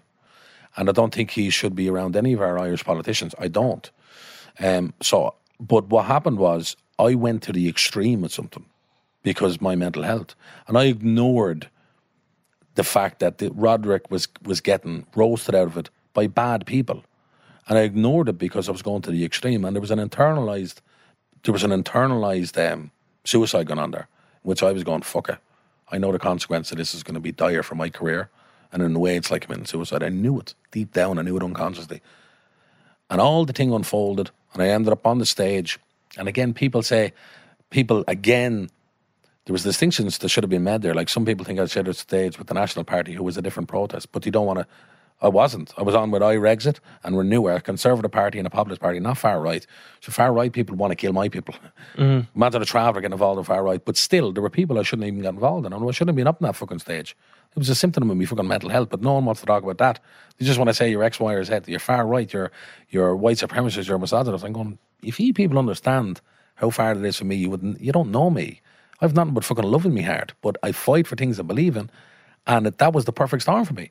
And I realised I went too far, and I realised I went too far in Roderick, and that's what made me apologise, nothing else. Like there's a conspiracy there that John apologised because X, Y, and Z.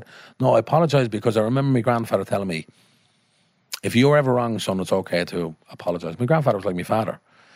It's okay to apologise. In fact, you have to say sorry when you're wrong. And I knew I went too far. And then what happened was, when I apologised, I deleted Twitter, got out of there. The aftermath of that was like unbearable. I went, what the fuck? Because I saw what was out there, what people were saying about me, how they were falsely representing me, how they were thinking I was a person that I was not, how they were thinking I was someone who was the opposite of who I am. And that, because I'm a sensitive person, very sensitive, you have to be to fucking be an artist, that nearly killed me. And I was at the point where I was going, I think I have to kill myself. Like, I genuinely think, I don't know how I'm going to take this pressure. Like, people think I'm someone that I'm not. They think I'm the most despicable kind of person. And I was going, Jesus, how am I going to get out of this? Like, and my friend Tiernan, who's a psychotherapist, you know Tiernan, and he's a cognitive scientist, he knew I was going to kill myself. He knew it. He told a few people, I think John's going to kill himself. We have to try to save him, basically. And Jimmy Smallhorn, a good friend of mine, and Jimmy said, Tiernan, see that script, The Black Guelph, that you and John wrote, you were trying to make a few years ago? You have to make that film. Tell John he has to make that. He has to direct that film. And Tiernan went, yeah. And they kind of plotted together to get me thinking about the script, which was bringing me back to what saved me in the first place, creativity, and I forgot it. So Tiernan said, let's make this script. And this was during lockdown. And this was the script that everybody turned down. Screen Ireland wouldn't make. They said it was too dark, or they said it was the wrong tone for you as a director. They're telling you how to be an artist. Wrong tone for you, the director, for the first film. It's about intergenerational clerical abuse, but more broadly about how we inherit trauma and how unresolved trauma comes to collect. Sound familiar? That's exactly what I was going through. So in a way, it was kind of therapy, and I put it out there to the universe because everybody wanted to interview me about the controversies and whatnot. So I did an interview just to get the message out there about the film. And then an investor got in touch and funded the film. And we went out and made the film. Just before we get into the film, do you feel like people are using you for them rallies? Yeah. Now when you were at a low point? Totally naive. You, first of all, using my empathy against me in a way, you know. But these people are very sharp, manipulative people, and they have to be, because they're trying to bring people over to the dark side. You know what I mean? And they fooled me with their happy faces and smiles, you know. But really, when you look into it, and I suppose I should have done my due diligence and looked into it more, but I didn't. I ignored it all. And it was all a part of this this self-destruct button going, fuck it, who cares? Who cares? Yeah. And then the regret of that was probably the biggest regret of my life. You know, people say you don't regret some things. Now, I do regret that, but now it brought me to a different thing as well. So maybe I don't actually, thinking out loud, maybe I don't regret it, because I learned a lot. I learned a lot from that. You definitely have, John. You've grown, and you can see that. Like, when I met you, I remember being taken back, and it was like when we left the Hellfire Club that time, that's when we were like, he's going to be at our next live show, 100%. That fella, get him on. But I feel like I know what you mean when you say that you don't regret it. I know you don't mean that like in a smart way, but I think you have to make certain mistakes in life to learn from them. Like, I've made horrible mistakes in my life, and I've been advised, like, years previous growing up, don't do this and don't do that, because they'll end up being like very, like, you'll get down the wrong road, that this will happen, that will happen, and you say, yeah. You have to sort of fuck up yourself to go, right, I actually don't want that. And that's what I feel like happened with you in certain situations. You fell down, you made the mistakes, you held your hands up and apologised, but you're like, I actually needed that to happen to get me where I am now. Yeah, well, it kind of got, do you know what? Here's the alternative, I'd say, to that was actual suicide, because that was that self-fulfilling prophecy. So I committed suicide career-wise, really, and with reputation. But I escaped actual suicide. Yeah. Something was going to happen that year. Something was going to happen. And the aftermath of it was like, I just have to check out now. And again, creativity comes in and goes, you're not going to check out. You have more to give. So we decided to make that film, 10,000 Ks a day, no shops open. We got this money, low budget film, shot it in January in the depths of winter. And it was hell. Now, I mean hell, the worst production, the hardest thing I've ever done. I'm smoking 50 fags a day. The weight of me, I'm drinking 50 coffees, Red Bulls, I don't even drink them. Anxiety, you name it, just trying to keep it lit, making this film, having to beg actors not to leave the set because of the conditions that we were making it and the danger, and COVID scare, have to shut down, restart, 50 grand for the COVID costs. Oh, where are we going to get the other money? Where are we going to get the other money? Editing it, realise we made a whole fucking mistake. We have to do reshoots. We have to shoot 50 scenes in 3 days, going all around Dublin, like shooting like a documentary crew. Hell, it was hell to make this film. And I had to email the actors in the middle of it all, and I went, here's the reality. That was a rough week, the first week when we got shut down. Harsh conditions. There's no fucking toilets. There's no, you name it. There was no nothing because we had no budget. And there was nowhere to go because the whole country was shut down. We were the only film that was making a film. Only team that was making a film in the country. And I said, the reality is this. Got me onto my lead actors. 2 or 3 of them were going to walk. I said, I apologise for it all. I apologise for the inexperienced crew. And some of the crew were great, but some weren't. I apologise for the small crew, for the lack of facilities. I apologise for the weather, even though that's not my fault. And for the lack of budget and all that. But I said, look at the subject matter. It's about intergenerational clerical abuse. The pain people went through in the industrial schools, the Magdalen laundries, the mother and baby homes, and how their kids inherited that trauma and it was passed down. If you look at 1979, Pope John Paul visits Ireland. That was the same day the first shipment of heroin entered Ireland. It coincided with the perfect moment. You had all this pain and trauma from the schools, from the Magdalen laundries, and you had the answer. So I got on to the actors and I went, if you think this is hard, what we're going through, and to be honest, like some of them were dead sound. I said, we have to go through this. I said, in a way, we have to go through the pain. Because if we do this film without pain, it's not going to be anything. It's not authentic, yeah. Not authentic, so we have to suffer. So it was like the hardest thing I ever did. And then coming out of all that and then spend a year and a half, like without getting paid a cent, I didn't get paid a cent for making that film. But I learned so much. And that film was dealing with a lot of my own family, my own line, my own psychology, especially coming out of the Roderick O'Gorman thing with my mental health fucked, because the theme of this film was mental health. I was able to bring so much to the story. And now it's coming to fruition. So it's premiering now in Oldenburg in Germany. This weirdly, oddly, it's premiering on the 16th of September. 11 years exactly to the day since the Irish government shut down the Regis-Burg compensation fee, which is what the film's about. To the day, the anniversary. And What's the chances, like? And loads of weird serendipities around the film and loads of freaky stuff. So, and then the next day, they're doing a special world media screening. And the only thing I'm raging of is I wanted to be at the Button Factory on the 17th. Is Jordan McCann and Dubdino. my brother's promoting it.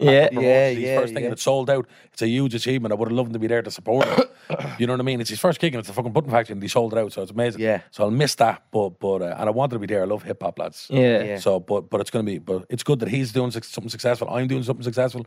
My brother Joe's loads of fellas working for him, so it's not all gloomy, you know. We're all doing well. Yeah. We've all done well out of what we were given in life, and we're all maximising it, you know. Yeah, Where else they're will- using that energy? Using it like what you're doing, you know what I mean? Yeah. Where will we be able to see the film, John? After that premiere? So premiere there, and it's going to go for probably 6 months in the festival sequence, and then it's going to go to the cinema in March in Dublin. It'll premiere in March in Dublin. So we're a whole big journey before then, and see what happens on the festival kind of critical circuit. Yeah. And then when it's right, then it's going to come.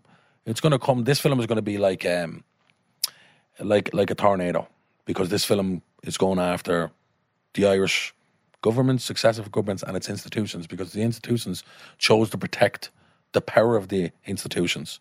The government chose to protect the power of the institutions over the interests of its people. And the Black Wealth is a group of people in ancient Rome that wanted to uphold the power of the Pope. And anybody who went against them were either massacred or banished, like Virgil, the great poet who wrote Dante's Inferno, in which we take a kind of loose inspiration for it. So it's really a protest film at its core, and has gangster stuff, which is the result of the trauma, and then that intergenerational stuff, which is, I think, if you look at the inner city and you look at what happened in the inner city in the late 70s, early 80s with heroin, the heroin only worked because of the trauma. Yeah. You know what I mean? And that's kind of what the point of the film is. Give a purpose, yeah. Yeah. Just touching on that, the last Magdalen Laundry, I was saying it to him when we were in my ma's last week. It's on Shot McDermott Street, closed in like 94, 95, which is the one after that I was closed in born. 94, yeah. 94 The last it one, was, yeah. Yeah. Wow. It's still there now. We were only looking at it the other day and I Jesus, said that to was the last Terence. one, and it was in the inner city. Yeah, Shot McDermott Street, right at the back of my ma's gaff. isn't it? Yeah. That's mad, lads. John, I have 2 more questions for you. They're probably a bit deep, but Go for it. do you ever feel typecasted? Yeah, I do, yeah. But here's the thing. I got over it now, because I'm starting to write my own stuff, and I'm actually going to do a film in October. It's the best script I ever read, and it's a fella called Dylan Stagnoff in Darndale. You met Dylan at the gig. Red-haired fella. Yeah. Yeah. He's from Darndale. He's a genius. He went to Trinity College on a scholarship, won loads of awards there, and then loads and loads of script writing competitions all across the world, obscenity script to Hollywood people. And I'm going to produce this with Kevin Tracy at Promenade and a few other people. and it's about a manic depressive who goes to a mental hospital and he falls in love with a schizophrenic. And it's a dark romantic comedy, best thing I ever wrote. But best thing I ever read. But the typecasting used to bother me, and now it doesn't, because do you know what? Acting is such a hard industry. Take what you got. Yeah. Do you know what I mean? Take what you got, and because I'm so young as an actor, I'm 32. You know, as an actor, as a baby, the good roles don't happen till mid-40s or 50, because that's midlife crisis. So that's when you're confronted with all the big conflict as a man.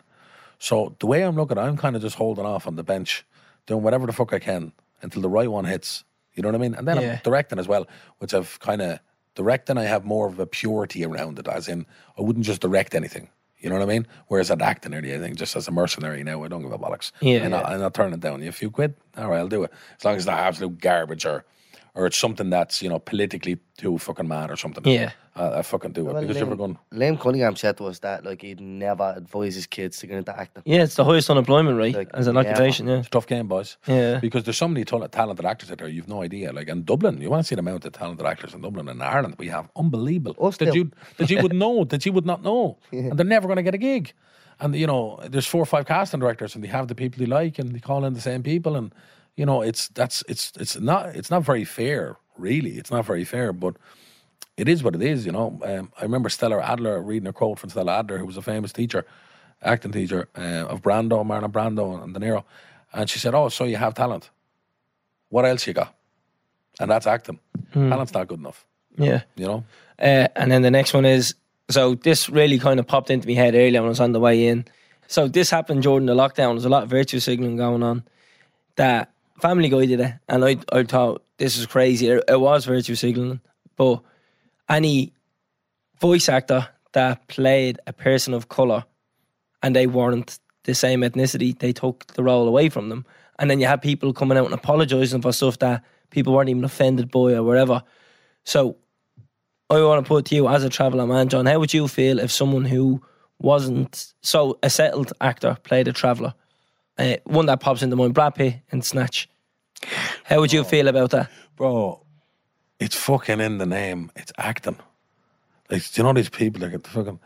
Brad Pitt plays a traveller, right? It's not accurate, but it's the funniest shit ever. Like, travellers love Brad Pitt playing a traveller because it's fucking Brad Pitt playing a traveller. Yeah. It's funny. Like, when was everything Brad Pitt was going to play a traveller? Yeah. Do you know what I mean? Now, he didn't do it accurately, but it was kind of a comedy. So it was really funny and entertainment. Anybody should be allowed to play anybody. Obviously, I can't play a black person. You know, you could voice anything, but I mean, I couldn't play an actual black person, obviously. They can't play an actual white person. But everything else, this is about acting, about becoming different people. That's what you want. You know, and in terms of like settled people playing travellers, that's been the story forever. And he'll keep doing it. All I would say is, like I would say to any actor, if you're playing any character, you serve the character. So do your due diligence, do your homework, and do the best job possible. You know what I mean? So what I'm more concerned about is people writing about travellers. More concerned. And again, they should be allowed to write whatever they want. But I'd be even more kind of cautious with people like that, because they have way more power. Writers have way more power. And whatever you write about people, that becomes the norm, especially if it gets swallowed up by pop culture. So I'd be more worried about I'd be more wanting writers to do it justice. Actors are going to some actors are going to do great, some are not. You know what I mean? Like, I'm doing a traveller film next year and I'm going to cast settled actors. Of course I am. I have 2 or 3 parts there where there's fucking amazing actors there. Like, I want Brenda Fricker to play one of the parts. Yeah. You know what I mean? That's the whole thing about an actor, you know, and becoming somebody else, you know. It's all about serving your character and giving your character a bit of dignity. Like, and even, because villains don't know they're the villains. Villains think they're the hero. Yeah. We all think we're the hero in our own life. You know what I mean? So you need to get an actor to understand that, no matter who they are. You're playing a villain, you don't play a villain, you play the hero of your own story, you know? So acting is a craft, bro. And it's the thing of, you know, art. I don't believe, see, for me, in art in general, you know, like, I don't believe painting's art. I don't believe singing's art. I don't believe acting's art. I don't believe architecture's art. I believe art is a standard. I think acting can be art. I think singing can be art. Painting can be art. That can be art. I think it's a standard, right? And until then, I think it's about a craft. And that's the way I think of acting. It's a craft, like your fucking carpenter, like whatever. You learn the fucking tricks, you know, and see all this arty-farty shit and, you know, I became the character. No one becomes the character. You still know that there's 200 people in front of you and a fucking camera and lights and a fucking build set Don't tell me you thought you were the character while you were taking directions from the director. That's the most pretentious shit ever. You can be in the moment. You can hold on to things. You know what I mean? Like I remember being on stage one time, and I remember someone come up to me and it was really emotional part, and I'm crying and this, that, and the other. On Ireland's Call at the One Man Show I wrote, and someone came over to me afterwards, and he went, "John, that was so powerful. It was amazing. It was amazing what you'd done there and how you went there. You must have been really going to that dark place inside of you and taking it out of you." And I went, "I'll be honest with you. During that monologue, I spotted my brother in the audience. And I thought, I didn't know he was showing up, my old brother Joe. Is he going for a pint afterwards?" And then I thought about where we're going to go to eat. Oh, that little Mexican place around the corner in Georgia Street. That's a good little place. So the reality is, the audience don't even fucking know what's going on. That thing that happens between an actor and an audience, that alchemy, that special magic, you've no control over it as an actor. So that's why you just get good at the craft. Don't think about it and go into the depths of hell. Just get good at the craft, the technical side of things, and then let it all look after itself. And play anybody you want to play. And that's the way actors should be, because that's art.